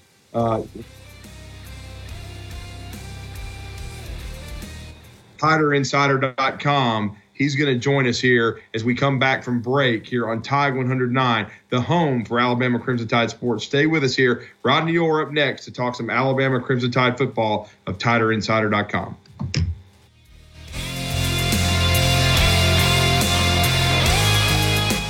Tuscaloosa traffic now from the Townsend Nissan Traffic Center. The weather's been cold and the traffic isn't that much hotter. It's been a very quiet ride all around the region this morning, and that trend seems to be continuing now. If you're traveling 2059 from Foster's out to Cottondale, I-359 from the I-20 interchange up to 15th Street and McFarland Boulevard, everything's moving very well as we wind down the morning drive. With your Tuscaloosa traffic now, I'm Ray Romero. A huge part of the game is SEC parlay Pick Day on Friday. It's made possible by Brian Hardin Construction, a diverse business, crane and equipment rentals up to 320-ton cranes available, the CNC machines, reverse engineering, laser cutting, specialists in modern construction. It's bhardenconst.com. Experience you can count on. Let's build something together. The website, very informative. It is bhardenconst.com. Brian Hardin Construction, industrial contractors and fabrication, I-beam installation, Brian Hardin Construction. Every Friday made possible by Brian Hardin Construction. This is TuscaloosaToyota.com. A huge part of our show. We are powered by those guys every single day. The service department, always great. The new inventory side, all those new Toyotas comes with that lifetime powertrain warranty. And right now, we have the most inventory that we've had in over 2.5 years. Camrys, Corollas, RAV4s, Highlanders, 4Runners, Tundras, Tacomas, also the pre-owned inventory. Most of the pre-owned inventory comes with that same lifetime powertrain warranty. See all of the inventory, TuscaloosaToyota.com and Tuscaloosa Toyota on Skyland Boulevard. The Game with Ryan Fowler, powered by Tuscaloosa Toyota, on your home for Alabama sports. Tide 100.9 and streaming on the Tide 100.9 app.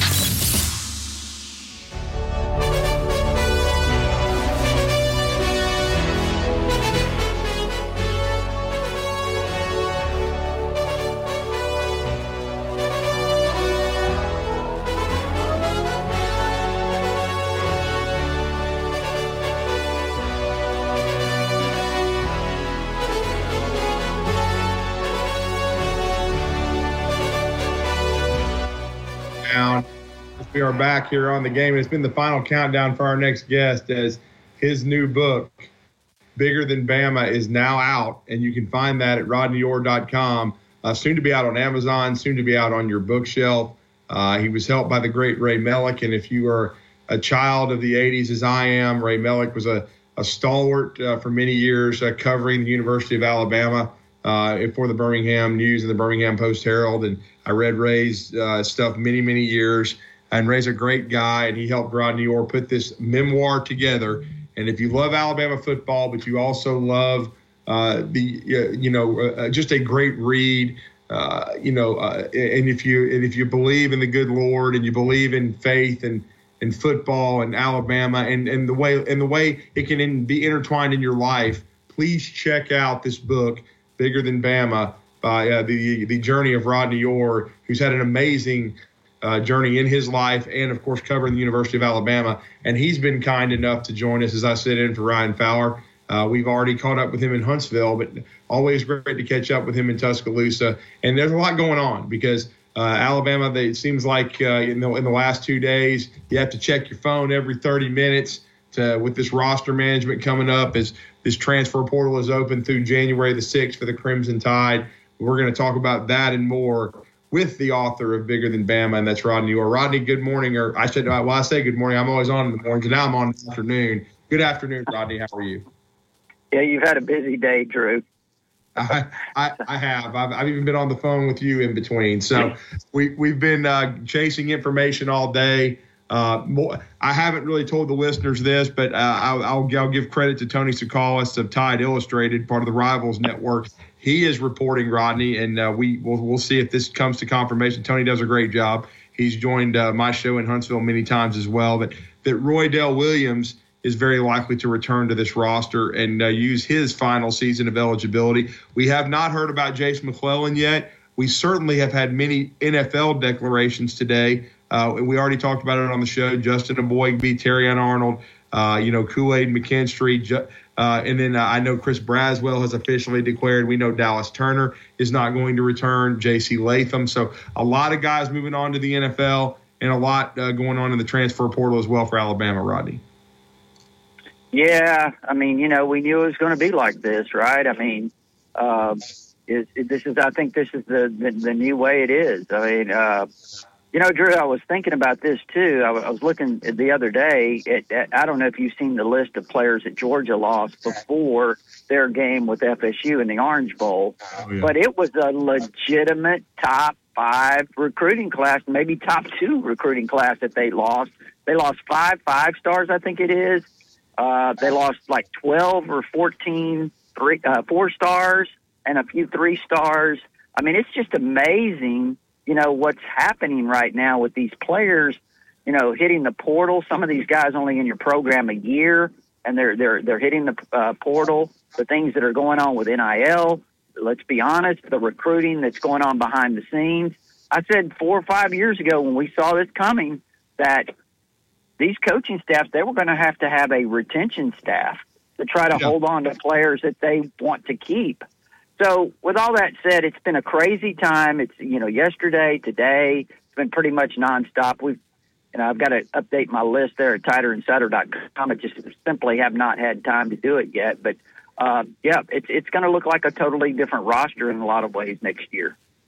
It really will. And I guess one of the bigger surprises, though, you keep your ear to the ground better than anyone, and you've been around since 1996, just about, the longest running when it comes to full-time coverage of the University of Alabama. One of the bigger, surprises, unless you've really had your ear to the ground like you do, and is Ty Simpson returning to this roster. I know a lot of people thought, myself, I thought going into this season he would win this job. He did not. So ultimately what you start believing when Milroe breaks out is that, by season's end he'll move on. It's funny how some these quarterback battles play out. Quarterback is probably the most transient position. We have seen Eli Holstein move on, Rodney, but as of right now, it looks like Ty Simpson will return.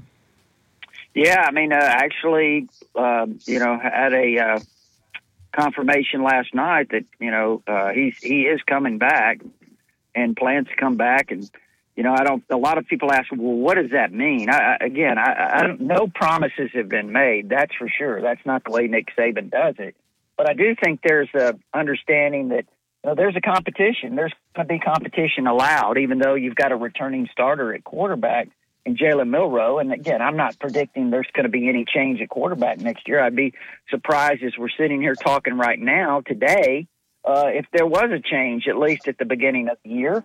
I mean, I don't have any, reservations about saying that.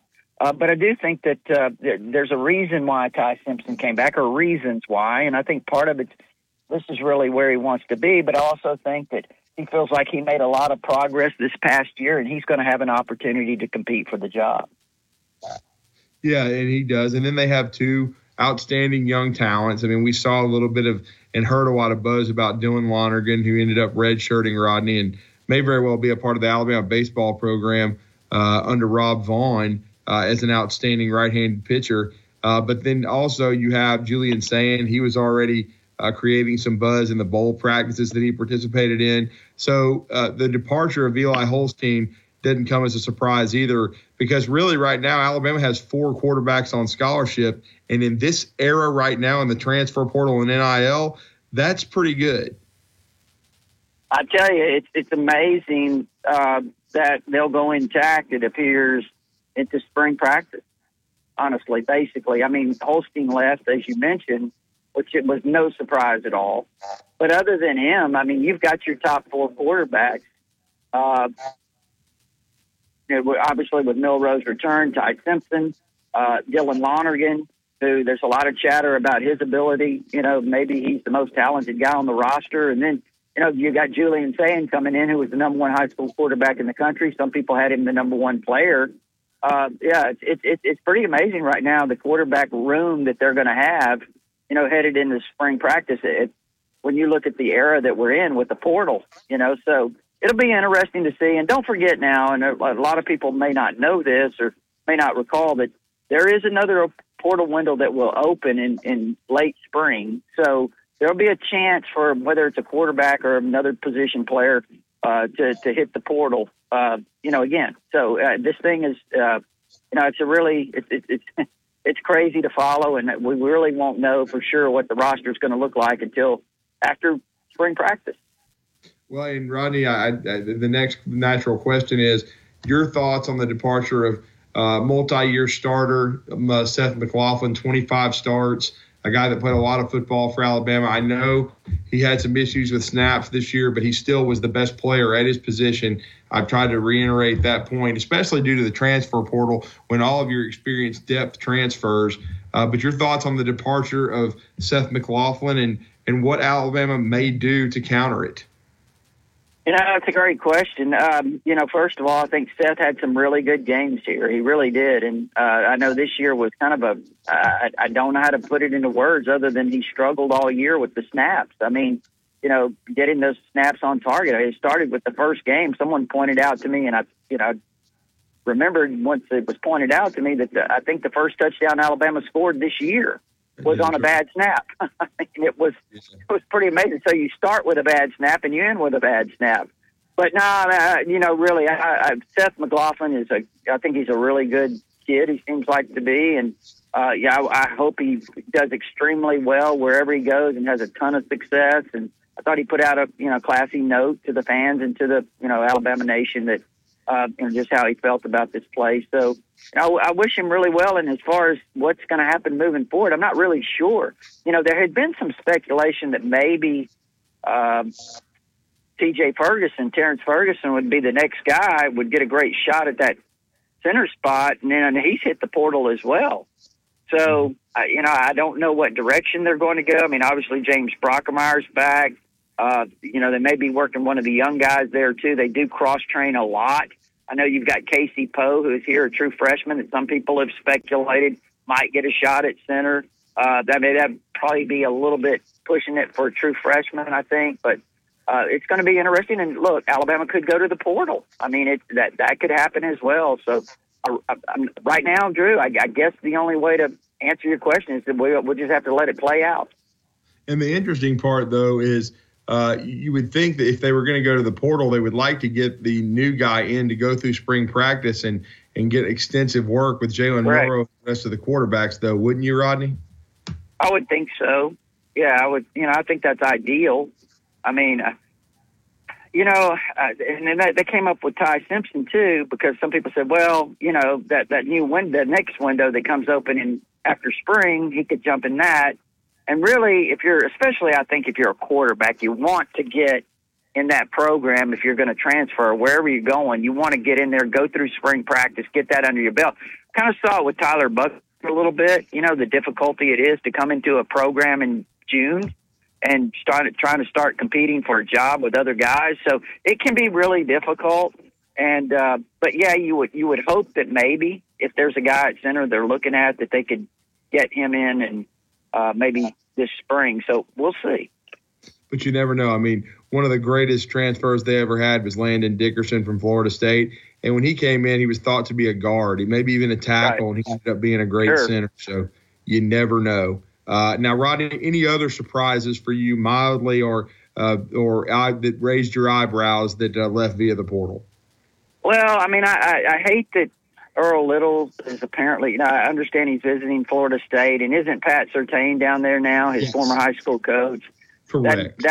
That doesn't look, I know there was some hope that maybe he might return, maybe he might reconsider. I mean, if that's the case, he's visiting down there at FSU and Pat Surtain's there, that might make it difficult to me. I mean, it just kind of seems like the handwriting on the wall, and I may be wrong. Who knows?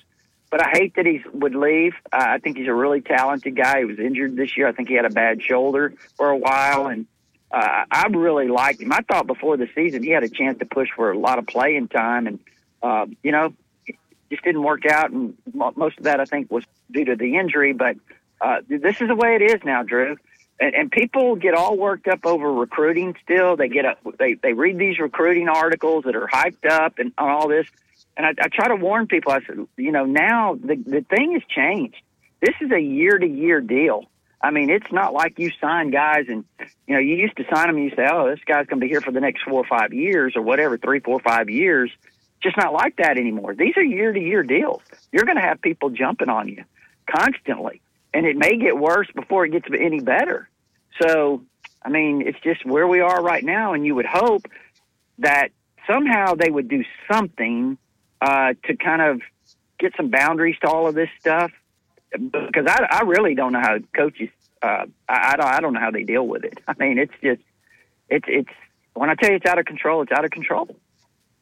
Yeah, it really is. And we're talking to Rodney Orr, TiderInsider.com. Also, as we said, his new book, Bigger Than Bama. Please check that out at RodneyOrr.com. as we continue, the conversation talking Alabama football. And now, Rodney, this is inevitable. It's like death taxes, and every year we're going to see changes on this coaching staff. We've seen Holman Wiggins, who had the longest tenure of any Alabama assistant. He's now gone to work at Texas A&M for Mike Elko. We've seen Coleman Hutzler leave for the defensive coordinator's job at Mississippi State. So at least 2 openings for this coaching staff at Alabama. George Hilo has been brought in. As of right now, he's an off-the-field guy. But, Rodney, your thoughts right now on where this Alabama coaching staff is? No, I mean, I think that it's going to be interesting to see if Hilo is going to be plugged into that spot left by Hutzler at outside linebackers. I don't know.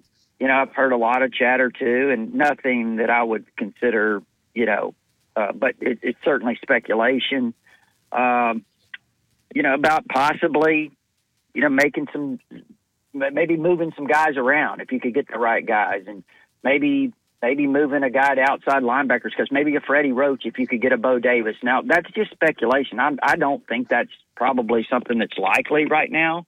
I do think Bo Davis is the best defensive line coach in America. I don't think there's any doubt about that. If you could get him back, maybe that would be something that would be a consideration. Again, I don't know that. But my guess is, Drew, that maybe Hilo's the guy at outside backers, and then you have to find a good wide receivers coach. And I think I've heard a couple of names. You've heard a couple of names. I know Emmett Jones at Oklahoma. I don't know again if he's going to be a guy who get legitimate in consideration, but I know he's comes extremely highly thought of. There's no doubt about that. And then also the guy at LSU, what's his name?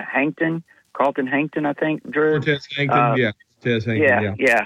I think he's got a really good reputation as well. So those are names that have been thrown out there. And again, I have no idea which direction that's going right now.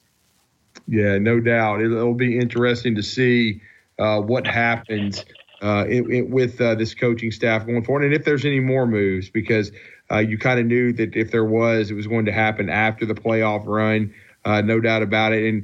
And Rodney, as we said, it's going to be a very interesting offseason. And then Alabama kind of referenced it in our conversation. But as we're wrapping it up here, though, one of the biggest things now, you mentioned the recruiting, and it's a year-to-year deal. But one of the biggest things for these coaching staffs is retaining your own roster, even more so than adding to it from the portal. Retaining your own roster? Yeah. Right. It's a very difficult task. I mean, let's just be honest about it, Drew. There's no reason not to be, because there's a lot of recruiting that's going on. And you could see it a mile away 5 years ago when this first started, that, the way these kids are recruited, I'm talking about coming out of high school, that they establish all these different relationships, and these coaches, and the contacts that they have, they stay in contact. They're going to continue to recruit this player. If you're not playing, we want you, whatever. I've heard cases where players are walking off the field after the game, and an opposing coach comes up and says, "Hey, you know what? We'd like to talk after the season." I've heard those stories. That's happening. So I just think it's really difficult in terms of managing your roster, retaining, your players. It's just getting more and more difficult. And I just wonder when they're going to put some boundaries on some of this stuff. Well, I will say this, as we wrap it up, I did want you to once again let the listeners know about Bigger Than Bama. I know a good mutual friend of ours just finished your book yesterday. He really enjoyed it. He read it over a 2-day period. I've been reading a lot of positive reviews on TiderInsider.com. I know this was a 18-month process that took up so much of your time, and it's already a full-time job covering the University of Alabama, but this is something you poured a lot of time and effort and blood, sweat, and tears into, Rodney, and just let everybody know about Bigger Than Bama. Yeah, and I appreciate that, Drew. And I think probably a lot of the listeners have heard, the book that I started back in June of 2022, and it's out. Well, we put out some advanced copies for the holidays, and they actually sold double what the projections were, which is really good. And we have had some. We're thankful that we've had some outstanding reviews to this point, and I know they're shipping out a lot of orders tomorrow. I spoke to the publisher today, but bigger than Bama. It's really, Drew, it's about how,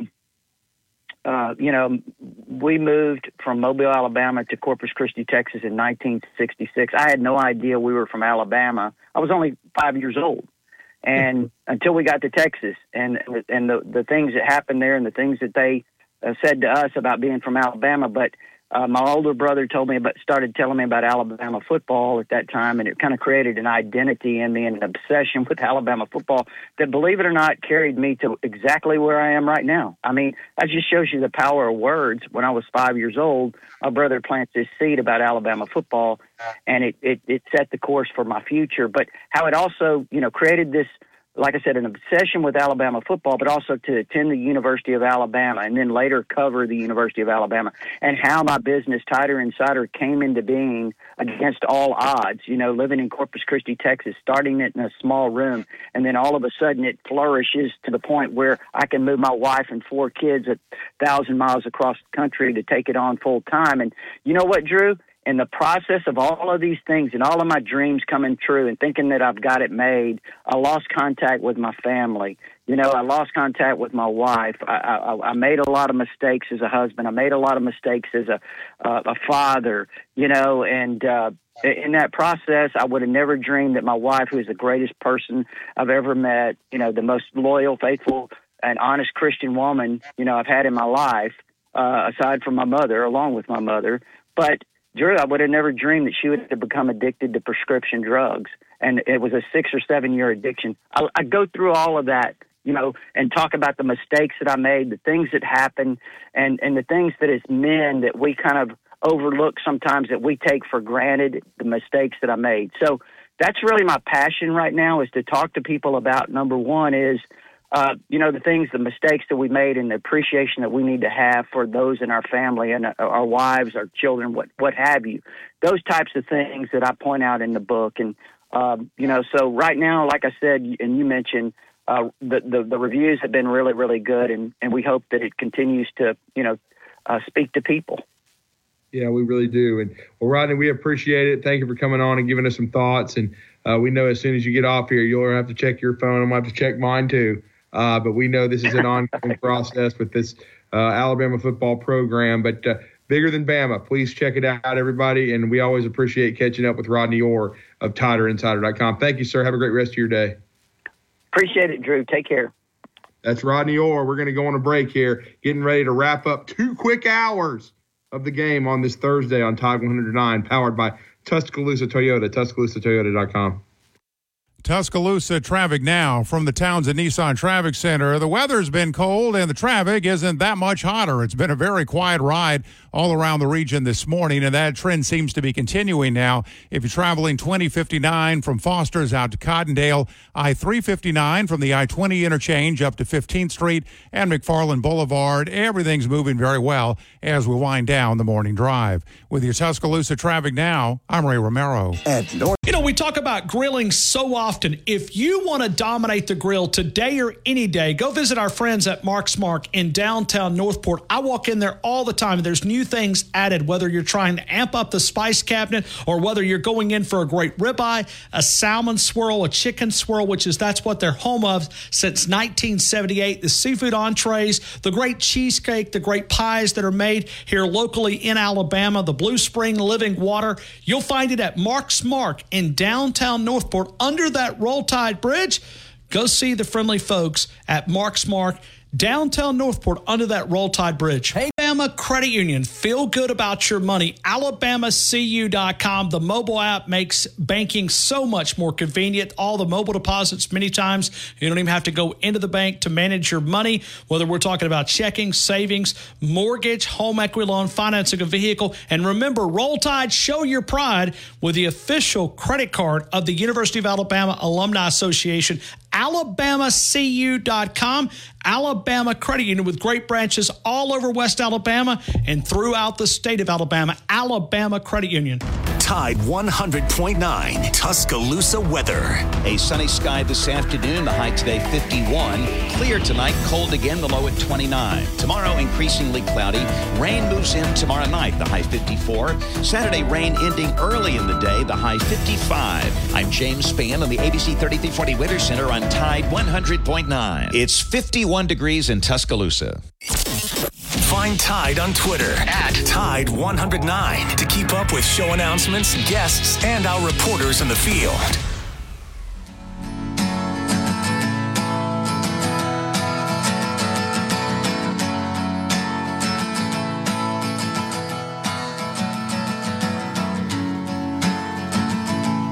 Right. Come back to wrap up hour 2 here on The Game on this Thursday in Tuscaloosa. I'm Drew DeArmond in for Ryan Fowler, and we are wrapping it up here. We thank Rodney Orr of TiderInsider.com and also John Garcia Jr. of Rivals.com of joining us. We talked some Alabama football recruiting with John, and then, of course, with Rodney Orr, the latest in the transfer portal, the comings, the goings, the players staying, the Malachi Moore staying, it looks like, Roydell Williams staying for a 5th season at the University of Alabama. Tim Smith looks like he's going to be staying. So there have been some losses to this roster, to the NFL as expected, and of course into the transfer portal. But there have been guys staying as well. So Ty Simpson, we just talked about that with Rodney Orr of TiderInsider.com, and so it's going to be a very interesting time, no doubt about it. With Ty Simpson staying, competing with Jalen Milroe, who entrenched himself as the starter. But we're going to talk about the national championship game next and what he thought about the college football playoff semifinals with one of the best in the business, Brad Powers, live from Las Vegas, Nevada. He's one of the best odds makers in football, in sports in general. And it'll be interesting. I've heard Brad many times on this show and on shows throughout the United States where he is a weekly guest. It'll be great to catch up with Brad, and he's going to join us going into this third hour of the game here live on Tide 109, your home for Alabama Crimson Tide sports, powered by Tuscaloosa Toyota, TuscaloosaToyota.com. And after Brad Powers, we'll take your calls, 205-342-9904. Stay with us.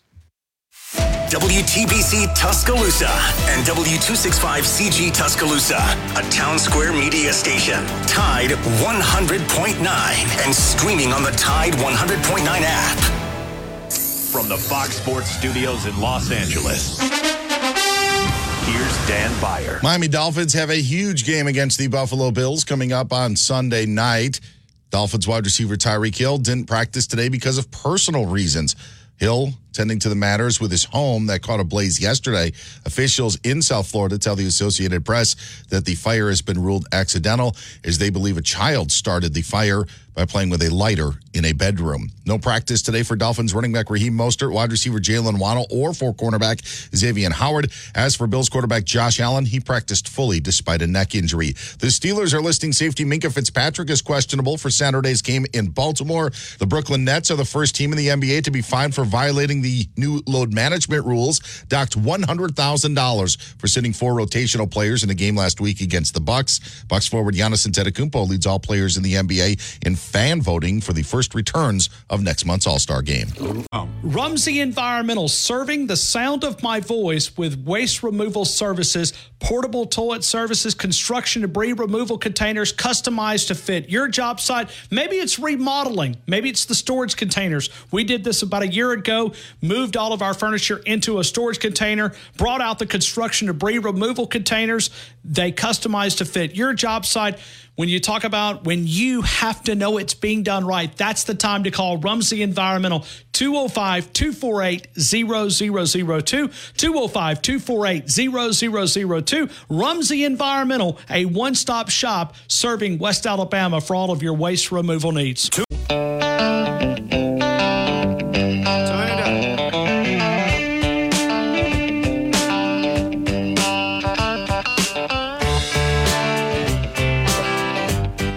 Here live on Tide 109 on this Thursday in Tuscaloosa, Alabama. I'm Drew DeArmond in for Ryan Fowler.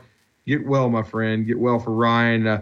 But he's allowed me to, take the keys to the car and talk to the best fans in the country. And I I always enjoy, I've been in this business now nearly 10 years, and Ryan gave me an opportunity. We started working together before I was even in the radio business full time. And then he gave me an opportunity to be on his show once I got into this business, and then trusted me to host his show many times over the years. And I always enjoy it, always enjoy reacting and interacting with the Tide Nation. And I always enjoy adding to, the repertoire. And I've heard this gentleman many, many times on many shows throughout the southeastern United States, and including this one. It's my first time getting to speak with him myself, but he's one of the best odds makers in the business.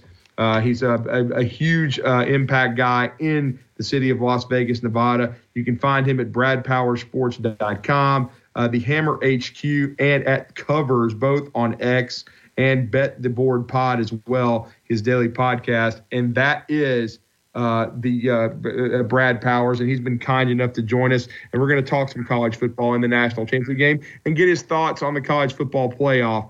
And we're going to speak with him right now. Brad, I hope you had a happy New Year. Merry Christmas to you, sir. I'm Drew DeArmond. Welcome to the game. How are you? Hey, thanks for having me as always. Appreciate it.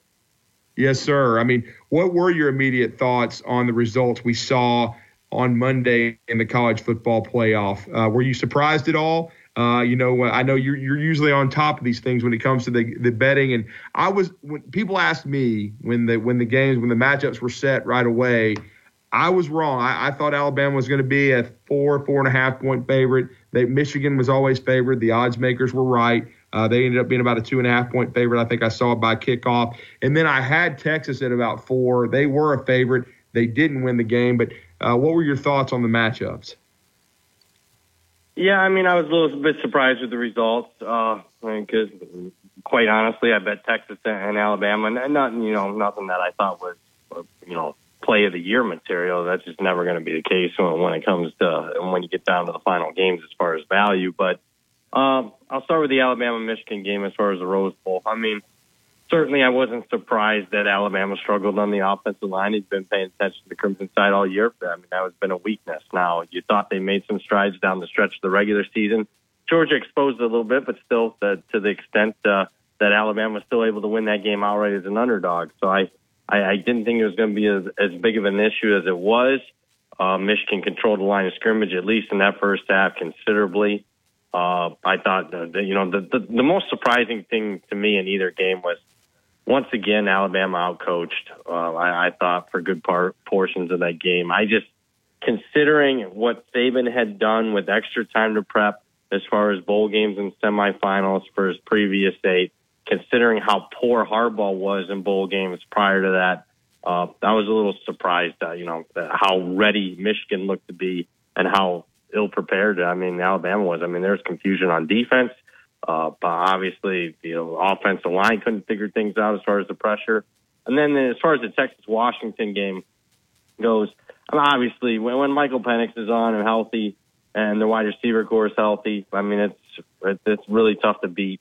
I thought Texas would control the line of scrimmage a little bit better. That just never happened. I did too. I totally agree. I had picked Alabama and Texas because I thought Alabama was the more talented team after they beat Georgia. And then I thought, like you, I thought offensive and defensive line wise that Texas would be able to make enough plays and would control the game against Washington. But Washington's offensive line won the Joe Moore Award. Obviously, Penix and those receivers are big time. And I guess something has to be said. You followed you've with your odds making and everything. Washington knows how to win, though. They've won 11 straight games by one score or less.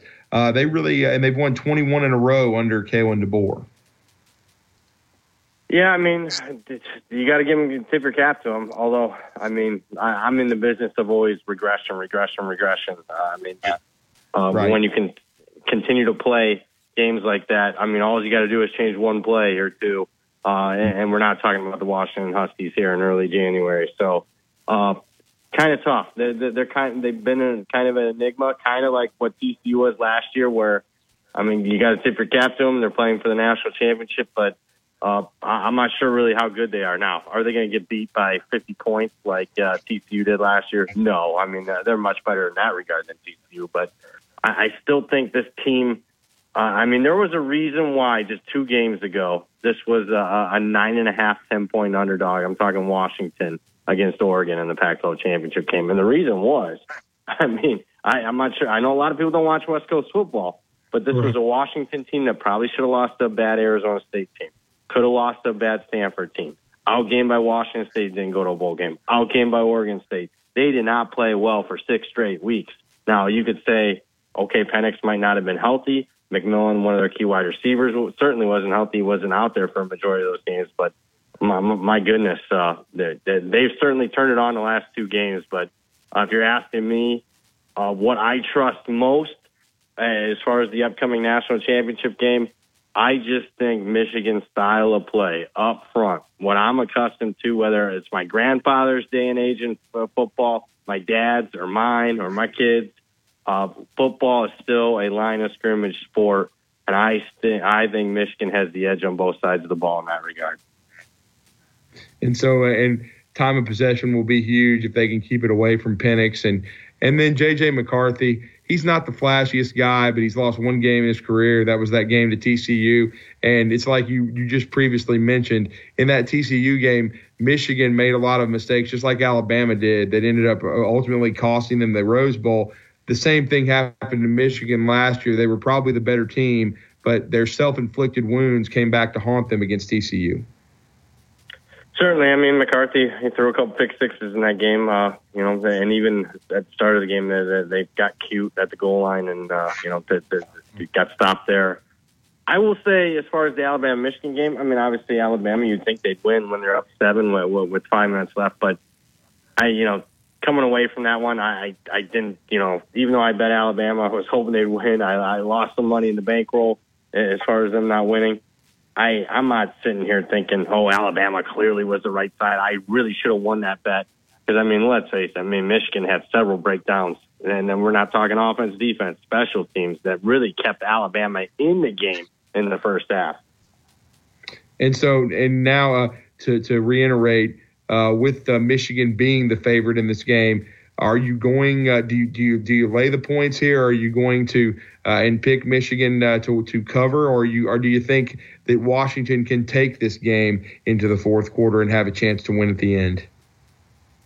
I had bet Michigan minus the points. Right now, though, I'm starting to, you got to read the tea leaves in the market. I know a lot of people don't care as far as price. They're not price sensitive. I'm telling you, it matters. They bet. The big difference between pros and Joes. Pros care about price. Right. Joes, they bet teams. They don't bet spreads. They don't bet numbers. They just, give me that team. I don't care what the point spread is. Washington's going to beat Michigan. Just give me Washington money line. Speaking of the money line, this is a little in the weeds. But typically in championship game scenarios, whether it's the national championship, whether it's the Super Bowl, you get a lot more recreational bettors.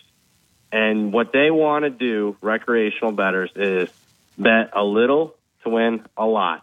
Easiest way to do that is to bet the underdog on the money line to win the game outright. So a lot of times, if you do like the favorite, you get a little bit of a discount as far as betting the favorite on the money line. I expect that to be the case come Monday. And when that Washington money comes in, I'm going to even though I've already bet Michigan minus 3.5, I'm going to go right back in and bet Michigan on the money line. So I'll probably have quite a bit, depending on the Wolverines winning the national championship. And you've been in this business a long time. You've established yourself. The transfer portal is interesting, and I've listened to you on many shows, and you during the build up to a college football season, you talk about your power ratings a lot. How has it changed the way you evaluate a team and you decide, the over-under on wins and how you think a team kind of matches up with the transfer portal and NIL and everything that's changed the sport so dramatically in the last 2 to 3 years? How has that changed your business, so to speak? It's a good question. More time, more legwork, because I do have my own stuff. I don't rely on other people to tell me about this guy, this player, and that. It's just when rosters used to turn over maybe 25%, and now it's more than 40%, in some cases even more than that. It just requires more time, more man hours. So, how has my business changed the most? A lot of times, if you were talking to me in years past, I'd be starting to navigate myself and starting to devote a lot of my time to college hoops right now as far as betting that. I'm not doing that anymore. I just focus on football year-round. I don't even bother with college basketball because I just don't have time. That really takes a significant amount of time away from the college football prep. And another thing, again, this is in the weeds, but the college football market opens up. I am a guy that likes to bet win totals. I am a guy that likes to bet the Heisman. Used to be, way back in the day, when could you bet that stuff? I don't know, 4th of July, you could bet that stuff. Then it was Memorial Day weekend. Now, in some instances, you can bet this stuff in February and March. So if you want to take advantage of some of that early lines, you got to be prepped. So it means goodbye March Madness. I'm still working on football. Well, football does power the country when it comes to this. And, of course, betting has become legalized in so many places. So your business certainly is flourishing, no doubt about that. And I wanted you to have to let people know how they can connect with you and get your service and get your plays that I know you do weekly hits on this show. You do weekly hits on shows throughout the United States. But let people know how to connect with you and, of course, keep up with your work year-round. Yeah, I think the easiest way is just follow me on Twitter, BradPower7, on Twitter and X. And if you like what you see, you can head on over to the website, BradPowerSports.com. Thank you, sir. Appreciate it. Hey, appreciate you guys. Thanks for having me. That's Brad Powers joining us and talking a little bit of wagering here. We're going to go on a break here on Tide 109, the home of Alabama Crimson Tide Sports. And we are going to take your calls for the rest of this hour, 205-342-9904 here on The Game in Tuscaloosa. Now, this hour's West Alabama real-time news update from the Tuscaloosa Thread Newsroom. Police have arrested a Hale County man for a nearly deadly shooting and robbery at a Cottondale apartment complex last month. Investigators with the Tuscaloosa County Sheriff's Department have also arrested a man who allegedly posed as a local law enforcement leader and scammed $30,000 off an unsuspecting victim. Finally, more Alabama football players are announcing whether they will transfer, declare for the NFL draft, or stay in Tuscaloosa next season. For the details on these stories and more, get connected at TuscaloosaThread.com. Get 24/7 local news coverage and sports updates when you download the free Tuscaloosa Thread app and sign up for twice daily email newsletters. Tuscaloosa traffic now from the Townsend Nissan Traffic Center. So as we make our way Skyland Boulevard near McFarland Boulevard, watch out for an accident right there at Andrews Street. Also, making our way 2059 going eastbound after Foster's. Well, look out. We have long-term road construction right there at Holly Springs Lane. I'll keep you up to date with the latest. With your Tuscaloosa traffic now, I'm Jones. This is Wallace CPA, 527 Main Avenue in downtown Northport. Small business and personal income taxes, payroll, sales tax needs. They can also help you with nonprofit or church accounting or auditing. In business since 1999, they work for you, not the IRS. When you take on taxes, you got to have someone on your side. It's Don Wallace CPA, 205-345-5595, 205-345-5595. Don Wallace CPA, the official accountant of the game. House, 1530 McFarland Boulevard. Eat Southern, be Southern. All the biscuit sandwiches, the great Southern cuisine like the bacon wrapped meatloaf, the fish and taters. All the great sandwiches like the Yardbird, the great salads, the daily lunch and dinner specials Monday through Saturday at Southern Ale House. We've also opened up an additional part of Southern Ale House and expanded with our catering needs there to fulfill what you're looking for. 205-248-7500. Ask for Taylor, 205-248-7500. Catering from a small party to a large corporate event. Southern Ale House, 1530 McFarland Boulevard. Tide 100.9 Tuscaloosa weather. A sunny sky this afternoon. The high today 51. Clear tonight. Cold again. The low at 29. Tomorrow increasingly cloudy. Rain moves in tomorrow night. The high 54. Saturday rain ending early in the day. The high 55. I'm James Spann on the ABC 3340 Weather Center on Tide 100.9. It's 50 degrees in Tuscaloosa. You're inside the game on your home for Alabama sports. Tide 100.9 and streaming on the Tide 100.9 app.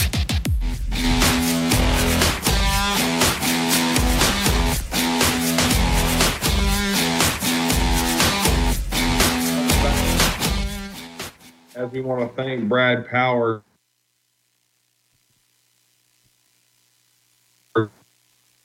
his thoughts on the national championship game. He likes Michigan. He's going to bet Michigan on the money line. He's already put money down on the Wolverines to win the national championship, which would make Jim Harbaugh king of the world in Ann Arbor, no doubt about it, if he delivers their first national championship since the shared one in 1997 with Tom Osborne and Nebraska. Of course, Charles Woodson won the Heisman Trophy that year.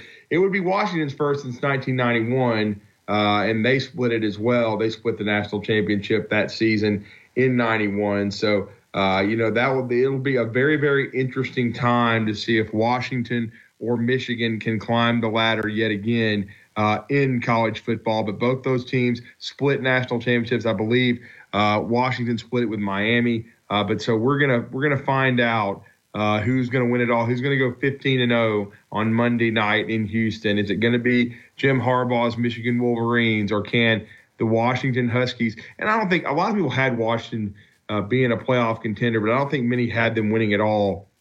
If Michael Penix, he's kind of playing with a Vince Young chip on his shoulder, because Vince led his team to the 2005 national championship over the USC squad that many considered the greatest team ever.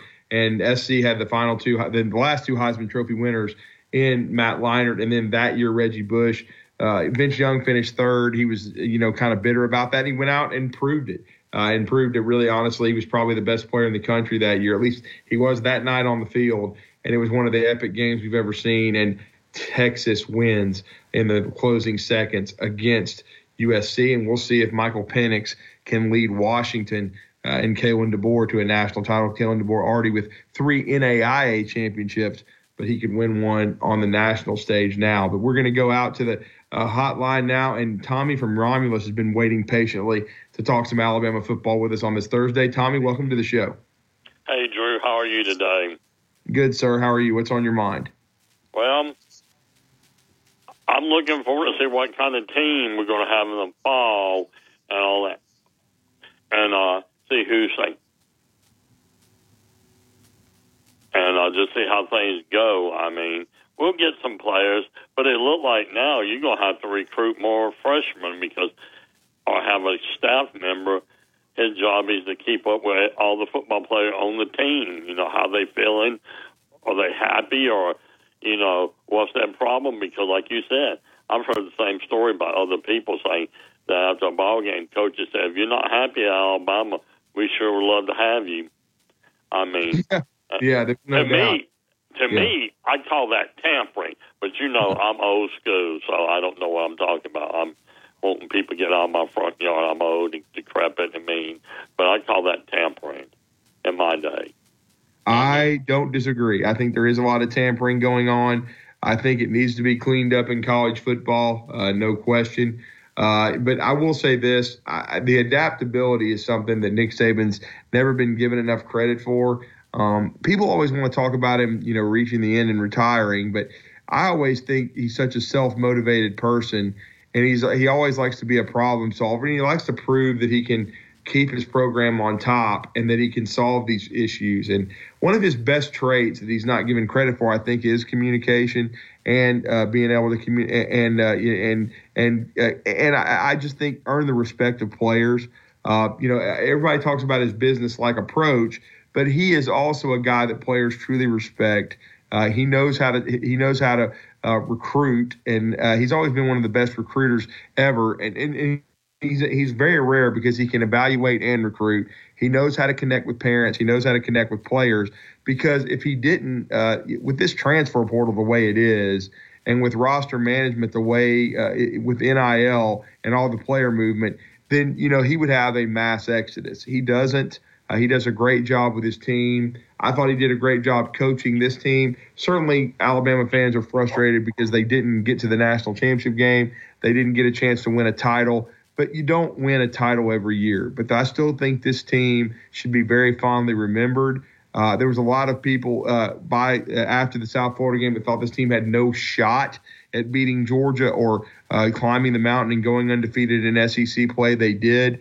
And now Nick Saban has the new challenge of the expanded playoff next year and trying to get his team to maybe play a 16-17 game schedule. And coming up in week 3, the potential to do something that I don't know that any Alabama fan, including myself, including you, anyone could have fathomed him being in his 18th season and having a chance to win 300 games like the great Paul William Bryant, Coach Bear Bryant, that was at Alabama for so many years from 1958 through 1982. So that next year will be very special in many ways, because the mantra has always been, well, they're not going to see coaches stay at a place this long anymore. Well, Nick Saban's broken that mold. I think he's going to finish his career in Tuscaloosa, and the way he finishes it is going to be fascinating with the way he's adapted and navigated the changing landscape of the college football game right now.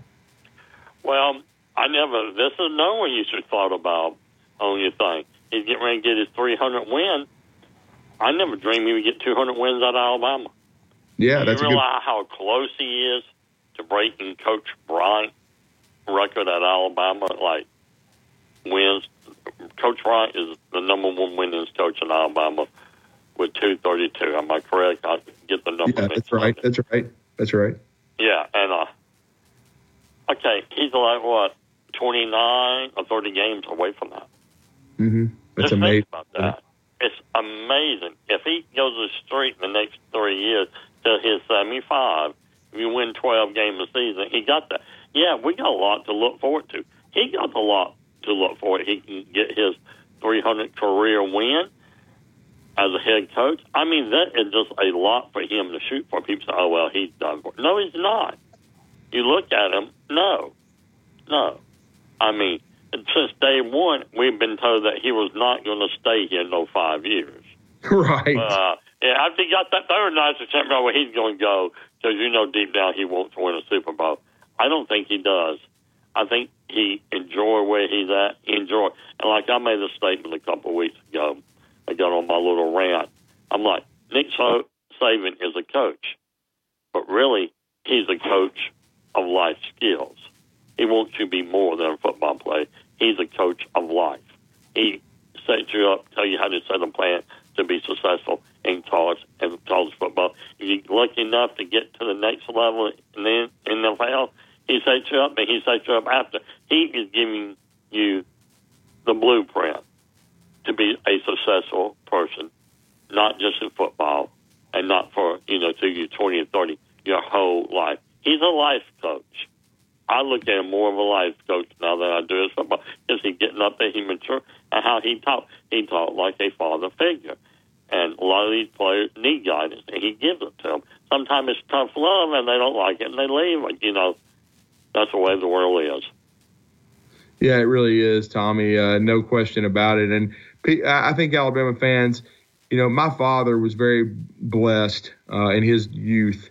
He graduated high school in 1963 as Coach Bryant really got it rolling. And a lot of his collegiate days and then his young days as an adult was following Coach Bryant. And you just mentioned Coach and in the 232 wins, and he won 6 national championships at Alabama and was able to follow his entire career at the capstone. And so I've been blessed, that my father's gotten to see it all. He's gotten to see Coach Bryant's tenure and Nick Saban's. I was born in 75, so I was very young. My first memories of Alabama football are 1985 and Van Tiffin in the kick and the Iron Bowl. So but I've been blessed that Nick Saban came along, and I've been able to experience a ride like Coach Bryant, and maybe even to the next level, especially with all the parity in the sport.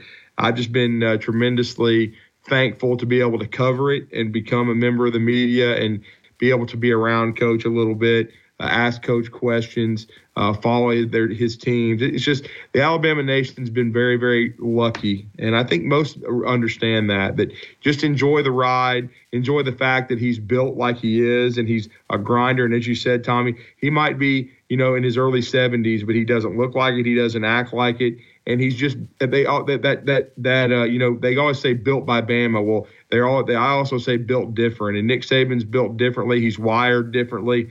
And just enjoy the ride and watch him continue to climb the ladder and become the greatest coach of all time. I agree with 100%. Like you said, being an Alabama fan, I'll make a quick point. I know you got all the callers. Like you talk about your father. My father grew up in the 20s. He saw the beginning of it. He saw Wallace Wade, Frank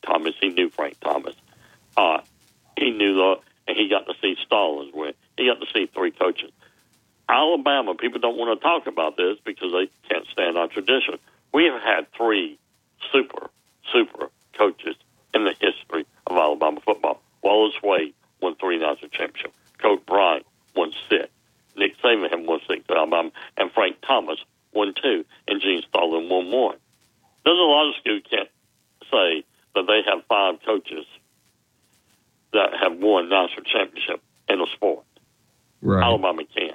I know Notre Dame can, and probably USC, but I mean, really, no, there's no other school. And it's something to be proud of. That's why I never was hoping that the pro sport would never come to Alabama, because Alabama football is such an amazing thing to be a part of. It really is. And you look at USC, they haven't done much in 20 years since the days of Pete Carroll. And then Notre Dame, I'm no Notre Dame fan, so I keep counting it down. They haven't won since '88. We're closing in on 40 years. Alabama has left Notre Dame in the dust as far as tradition goes. They have tradition, but it doesn't match up with Alabama's, and really neither does USC's anymore. And we can thank Nick Saban for that. USC had a great run under Pete Carroll, but Alabama took it to the next level. And Nick Saban, being in the best conference, he's revolutionized the sport, and we just have to be thankful for it. But, Tommy, I appreciate your phone call. You have a great New Year's. Happy New Year to you. Thank you for listening. Thank you for calling. We're going to go on a break. When we come back, we're going to go to Jay from Athens when we come back here on The Game, powered by Tuscaloosa Toyota, TuscaloosaToyota.com. Tuscaloosa traffic now from the Townsend Nissan Traffic Center. So as we make our way Skyland Boulevard near McFarland Boulevard, watch out for an accident right there at Andrew Street. Also, making our way 2059 going eastbound after Foster's. Well, look out. We have long-term road construction right there at Holly Springs Lane. I'll keep you up to date with the latest. With your Tuscaloosa traffic now, I'm Jones. Don't drive. Alabama Crimson Tide lives right here. Down to the pylon. Touchdown, Alabama. On Tide 100.9.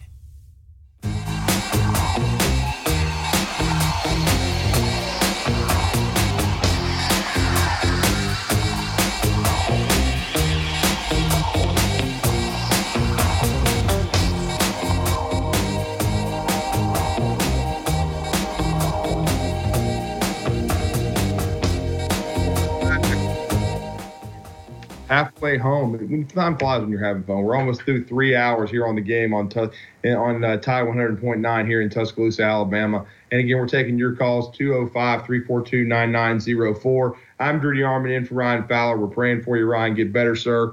And he will be back in the saddle soon here on Tide 109 on The Game, the longest-running radio program in the City of Champions in Tuscaloosa.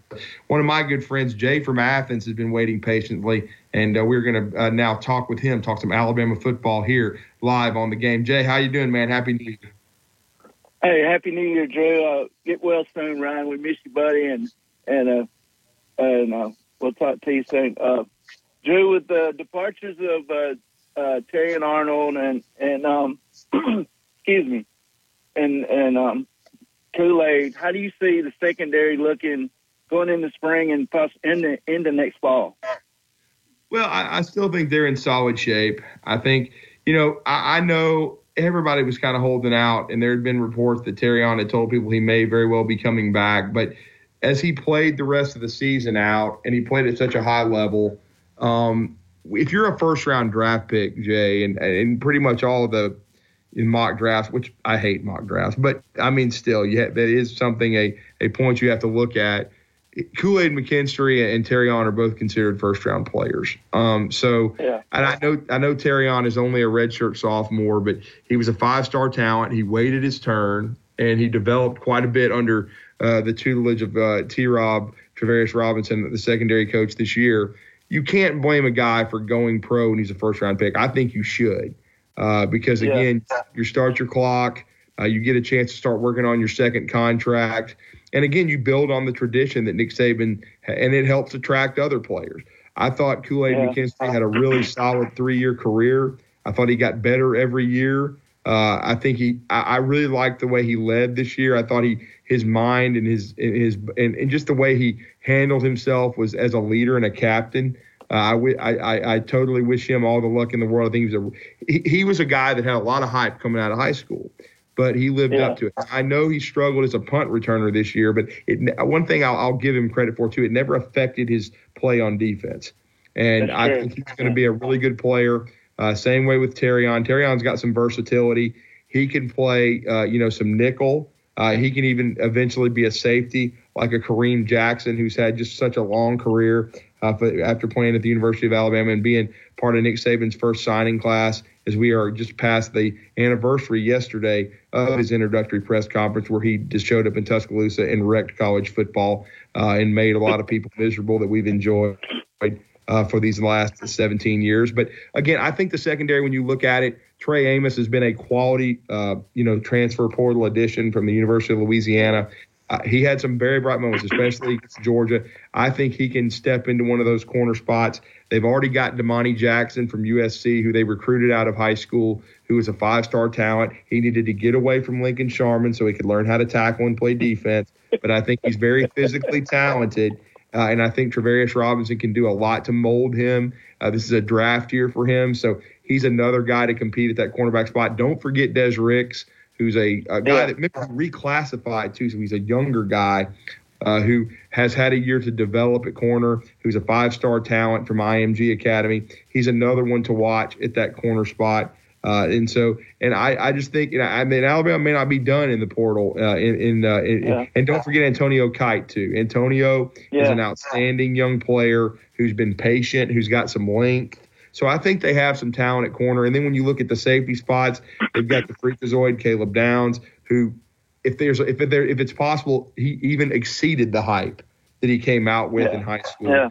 And was the Sean Alexander National Freshman of the Year, had an outstanding Rose Bowl. And I think the Alabama's found their punt returner for the next 2 years.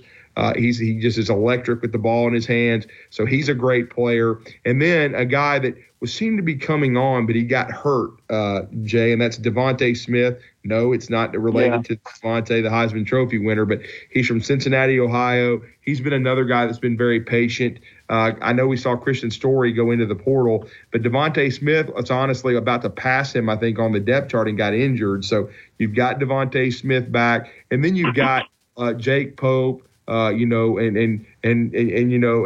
others that are back there in the safety room that have been kind of working and developing. I think they have some young guys at those safety spots that have been kind of waiting their turn too. Now, they did go and get Jalen Key last year, and so I don't think it's beyond the realm of possibility that they could still try to go and find an experienced safety to come in and work and allow guys like Pope to continue to develop. But Pope showed an ability to hit when he got reps as a backup, so we'll see. But certainly I think some of these young guys, that's what I'm going to watch in the spring to see how some of these young guys in the secondary develop, because I think when you look at it, I think they have some outstanding young talent coming back in the secondary for Alabama. Yeah. And I'm going to a game Saturday, so how you see the SEC opener with Vanderbilt going? Well, that's a great question. I think it's a very winnable game for Alabama. It's a dangerous game. You never assume anything. This Alabama team has got to keep its nose to the grindstone and keep making defensive improvements and keep and rebound the basketball. But the way they shoot it and the way they are, they're so good offensively and have so many weapons. I think they could be a big problem for Vanderbilt. And if they continue to rebound and defend a little bit better, like they did against Liberty, I think it's a very winnable game. And as you know, being a longtime Alabama fan like myself, you and I both are in the same boat, Jay. For many, many years, the Memorial Gym was a house of horrors for Alabama. It didn't really matter how good Alabama was. Vandy was always pretty good, and they seemed to have Alabama's number. And for many years, 1990, I think, was the last time Alabama had won there. Well, luckily, they seem to have solved that riddle, and they've had success, especially under Nate Oates. And road wins are tough to come by. And I think if Alabama plays well, if they shoot it, and they're very capable of doing it, I think this is a very winnable game for Alabama. You can't assume anything, but this is not as skilled, I don't think, as a Vanderbilt team or as big. They don't have that big post presence in there that's given Alabama some problems. So I think it's a good matchup for the Crimson Tide. And if they can take care of the basketball and win the rebounding battle and defend at a pretty good level, I think offensively things will take care of themselves, and I think Alabama can get a win. I really like the way Sam Walters is developing. Latrell Wrightsell seems to be getting more confidence. Same way with Aaron Estrada, and Estrada has to take care of the ball. I like this matchup for Alabama right now. Well, Drew, appreciate you taking my call. Once again, Ryan, get better soon, and we'll talk to you soon. And Drew, we'll talk to you later, buddy. Have a good one. Yeah, and I want to say, too, Jay kind of asked me about the secondary, and I should have brought this up, but we kind of talked about it earlier in the show. Malachi Moore returning is huge. I had thought because of him staying healthy for the first time, and really he did get a little nicked up this year, but this was his healthiest season since his freshman year of 2020 in that national championship season. And he finished that year injured, but for the most part, that year he was a magnet for the ball. He was a freshman All-American. He returned to that form this year in many ways. And so I thought he might just move on to the NFL, but it sounds like he's going to come back for his 5th season. He's so experienced, man. He's like a Swiss Army knife. He was like that at Hewitt-Trussville. He can play any spot. He can play that star spot. He can play safety. You could put him back there with Caleb Downs and have 2 really experienced, really good players back there. Now, if Devontae Smith asserts himself, you can move him to star full-time, and he can definitely play that spot. So that's going to be really interesting, especially with Earl Little moving on. And Earl Little moving on and visiting Florida State may be because Malachi Moore is returning. That may have, it decided that and kind of made that decision for Earl. I know Coach Saban wanted her to talk to Earl Little and potentially talk him into staying. It looks like Earl Little will move on. But, again, I just think it's very interesting that Malachi Moore came back. And so that's a big piece. So you've got Malachi Moore, you've got Caleb Downs, you've got Trey Amos. They're good players. And then you've got, as I said, Damani Jackson, Antonio Kite, Des Ricks. You've got some young players back there and a lot of potential to have another good secondary for the University of Alabama. And don't forget another young safety in Bray Hubbard, who played a little bit this year. I think he still ended up getting a red shirt, out of Gulfport, Mississippi. But he's a great athlete, a guy that was a great high school quarterback, kind of along the Tommy Wilcox line.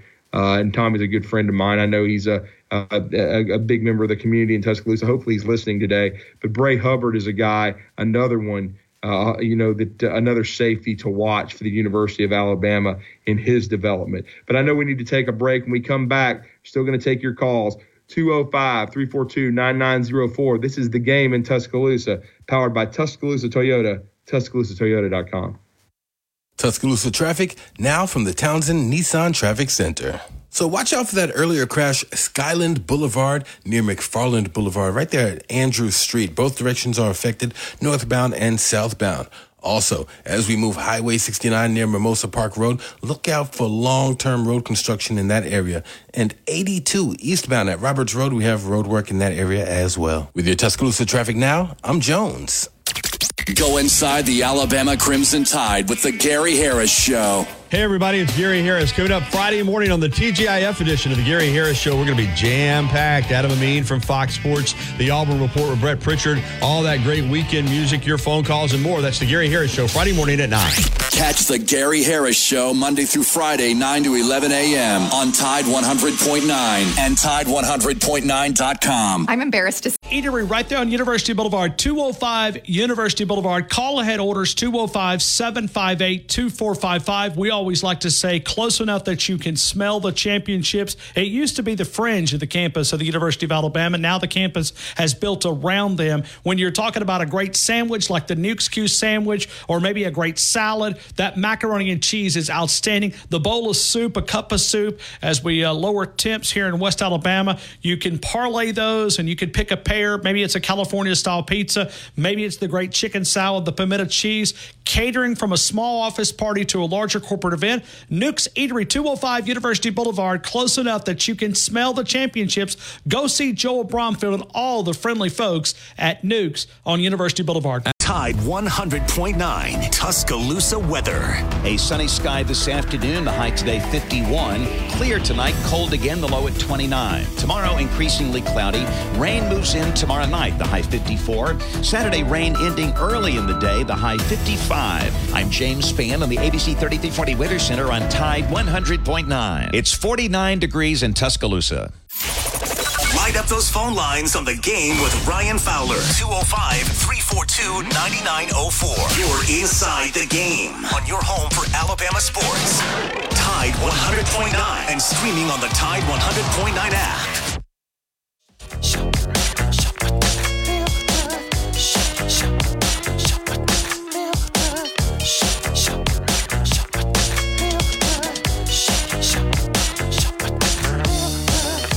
Back to the game here on this Thursday in Tuscaloosa, powered by Tuscaloosa Toyota, TuscaloosaToyota.com, Tide 109. I'm Drew DeArmond in for Ryan Fowler. Man, what a great 3 hours it's been. Great conversation. We appreciate all the phone calls. Thanks to Jay from Athens, known him for a long time. I know he's a long-time listener of my show and, of course, of this show here in Tuscaloosa, and we appreciate his support. Best callers in the country. Appreciate Tommy from Romulus earlier joining us as well.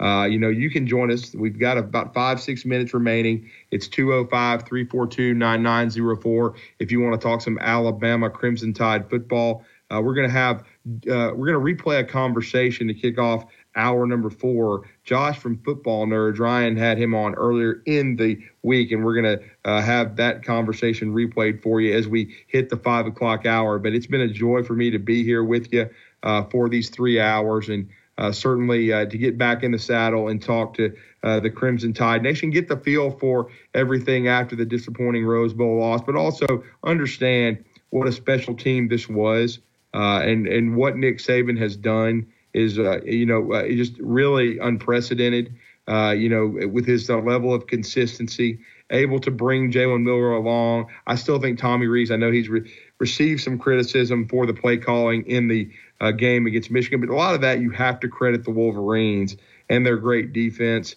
I think Rees did a great job helping Milroe get better. Now I commend Ty Simpson for coming back to compete. I thought he showed a lot of progress as a quarterback the times he got to play down the stretch, and did a really nice job and started maturing himself. And then you have 2 outstanding young talents in Dylan Lonergan, who will be a redshirt freshman from Brookwood High School in Georgia. And then, of course, Julian Sand from Carlsbad, California, as you heard Rodney Orr say, and appreciate Rodney for joining us as well. He may be the number 1 quarterback and number 1 player in the 2024 class. I mean, he's an outstanding talent. Now we'll get to see him develop. It's probably the most talented quarterback room in college football going in to that 2024 season. Certainly it's going to be disappointing not to see Alabama playing on Monday night, but I think the Tide's going to be back, especially in a 12-team playoff. If you expand things like that, Nick Saban has done a remarkable job getting into the BCS multiple times, and now the 4-team college football playoff with so much consistency, more consistency than anyone. And now it expands. Now you might say it's harder to navigate. We'll see. You're going to get home playoff games on your campuses. How exciting is that going to be? And how exciting is it for the Crimson Tide Nation to have the GOAT Nick Saban taking them into this era of college football? Because guess what, folks? He ain't retiring. He's still here to kick ass. And so I think everybody needs to enjoy that. And again, like I say, just enjoy this ride that we're on, which is the best program in the country. And historically, and I appreciate Tommy from Romulus bringing up his father and bringing up the 1920s. That's the thing about Alabama football. It is the most historically significant program in college football history because of its lasting legacy, starting in the 1920s and now going so strong, throughout the 2000s. I mean, it's just this run Nick Saban has been on has established Alabama, bar none, as the greatest program in the country and the greatest program historically. Who cares about Notre Dame anymore? I know the late, great Bino Cook would disagree with me looking down on us, but I'm sorry, Notre Dame does not compare to Alabama. I know they may have more Heisman Trophy winners, but now you can't. That used to be used against Alabama. You can't even do that anymore. Now that they've got 4 Heisman Trophy winners under Nick Saban. So they've got the Heisman Trophy winners. He's got more first-round draft picks than losses. He's got 6 national titles to tie the late great Paul William Bryant, Coach Bear Bryant. I mean, it's amazing, and he's not done. And I think Alabama is going to definitely still be a force to be reckoned with. Certainly, the transfer portal is a concern, but I think Nick Saban is navigating that. And I think there's been as much good news as as news that's made people uncomfortable in this aftermath of the Rose Bowl. You had to expect some attrition, but I think so far it's very manageable. And now the fascinating thing is, how does Nick Saban attack it in the transfer portal in the days going forward, and even in the second window when it opens after spring practice? And so much to be excited for spring practice, to see the continued maturation of Jalen Milroe, to see the progress of Ty Simpson, to see those 2 young quarterbacks, and to see this defense. What is this coaching staff going to look like? And what could this defense look like as well? Because I don't think they're through adding to the roster. And, of course, guys leaving, because you can only the COVID year, I think there's one more year with these COVID players with these extra years. And then you've got to get back down to the nitty-gritty and 85 scholarships. And so it's a numbers game, but it's one that Nick Saban's always been able to master. And it's what I always say, guys, chess, not checkers. And it's Nick Saban always seems to be ahead of everyone now. Did Alabama get out coached on Monday? Yeah, it happens. But Nick Saban always comes back strong. It's I'm going to end it with what we heard coming into the show with what Noah and I appreciate Noah and Noah Haynes, what he's done today is producing the show. Nick Saban said, "You don't want to waste a failure," and you don't. And I think Alabama learned a lot about themselves. They've reestablished themselves. I think it's the best program in the SEC. They certainly are 5-1 against Kirby Smart and 8-1 the last 9 against Georgia. And I think they can continue that role. And Georgia's coming to Tuscaloosa. What a great schedule to look forward to in 2024. And could we be in Madison, Wisconsin, looking at Nick Saban trying to win his 300th game? That's something to be very, very excited about. And very, very excited, as Jay put it, for Nate Oates in his first SEC basketball game, conference game coming up on Saturday, as the Tide look to defend their SEC regular season title and tournament title. I had to get some basketball talk in there too, but we appreciate everyone for joining us today on Tide 109. As we said, we're going to replay a conversation with Josh from College Football Nerds. Noah's going to have that teed up for us to kick off the next hour at 5 o'clock. But we really appreciate everybody. We appreciate Tuscaloosa Toyota, TuscaloosaToyota.com. Wouldn't be here without being powered by them. And I look forward to being with you again soon. But I thank Ryan Fowler for allowing me to be with the Tide Nation today on Tide 109. I thank Noah. Everybody have a great rest of your evening, and roll Tide.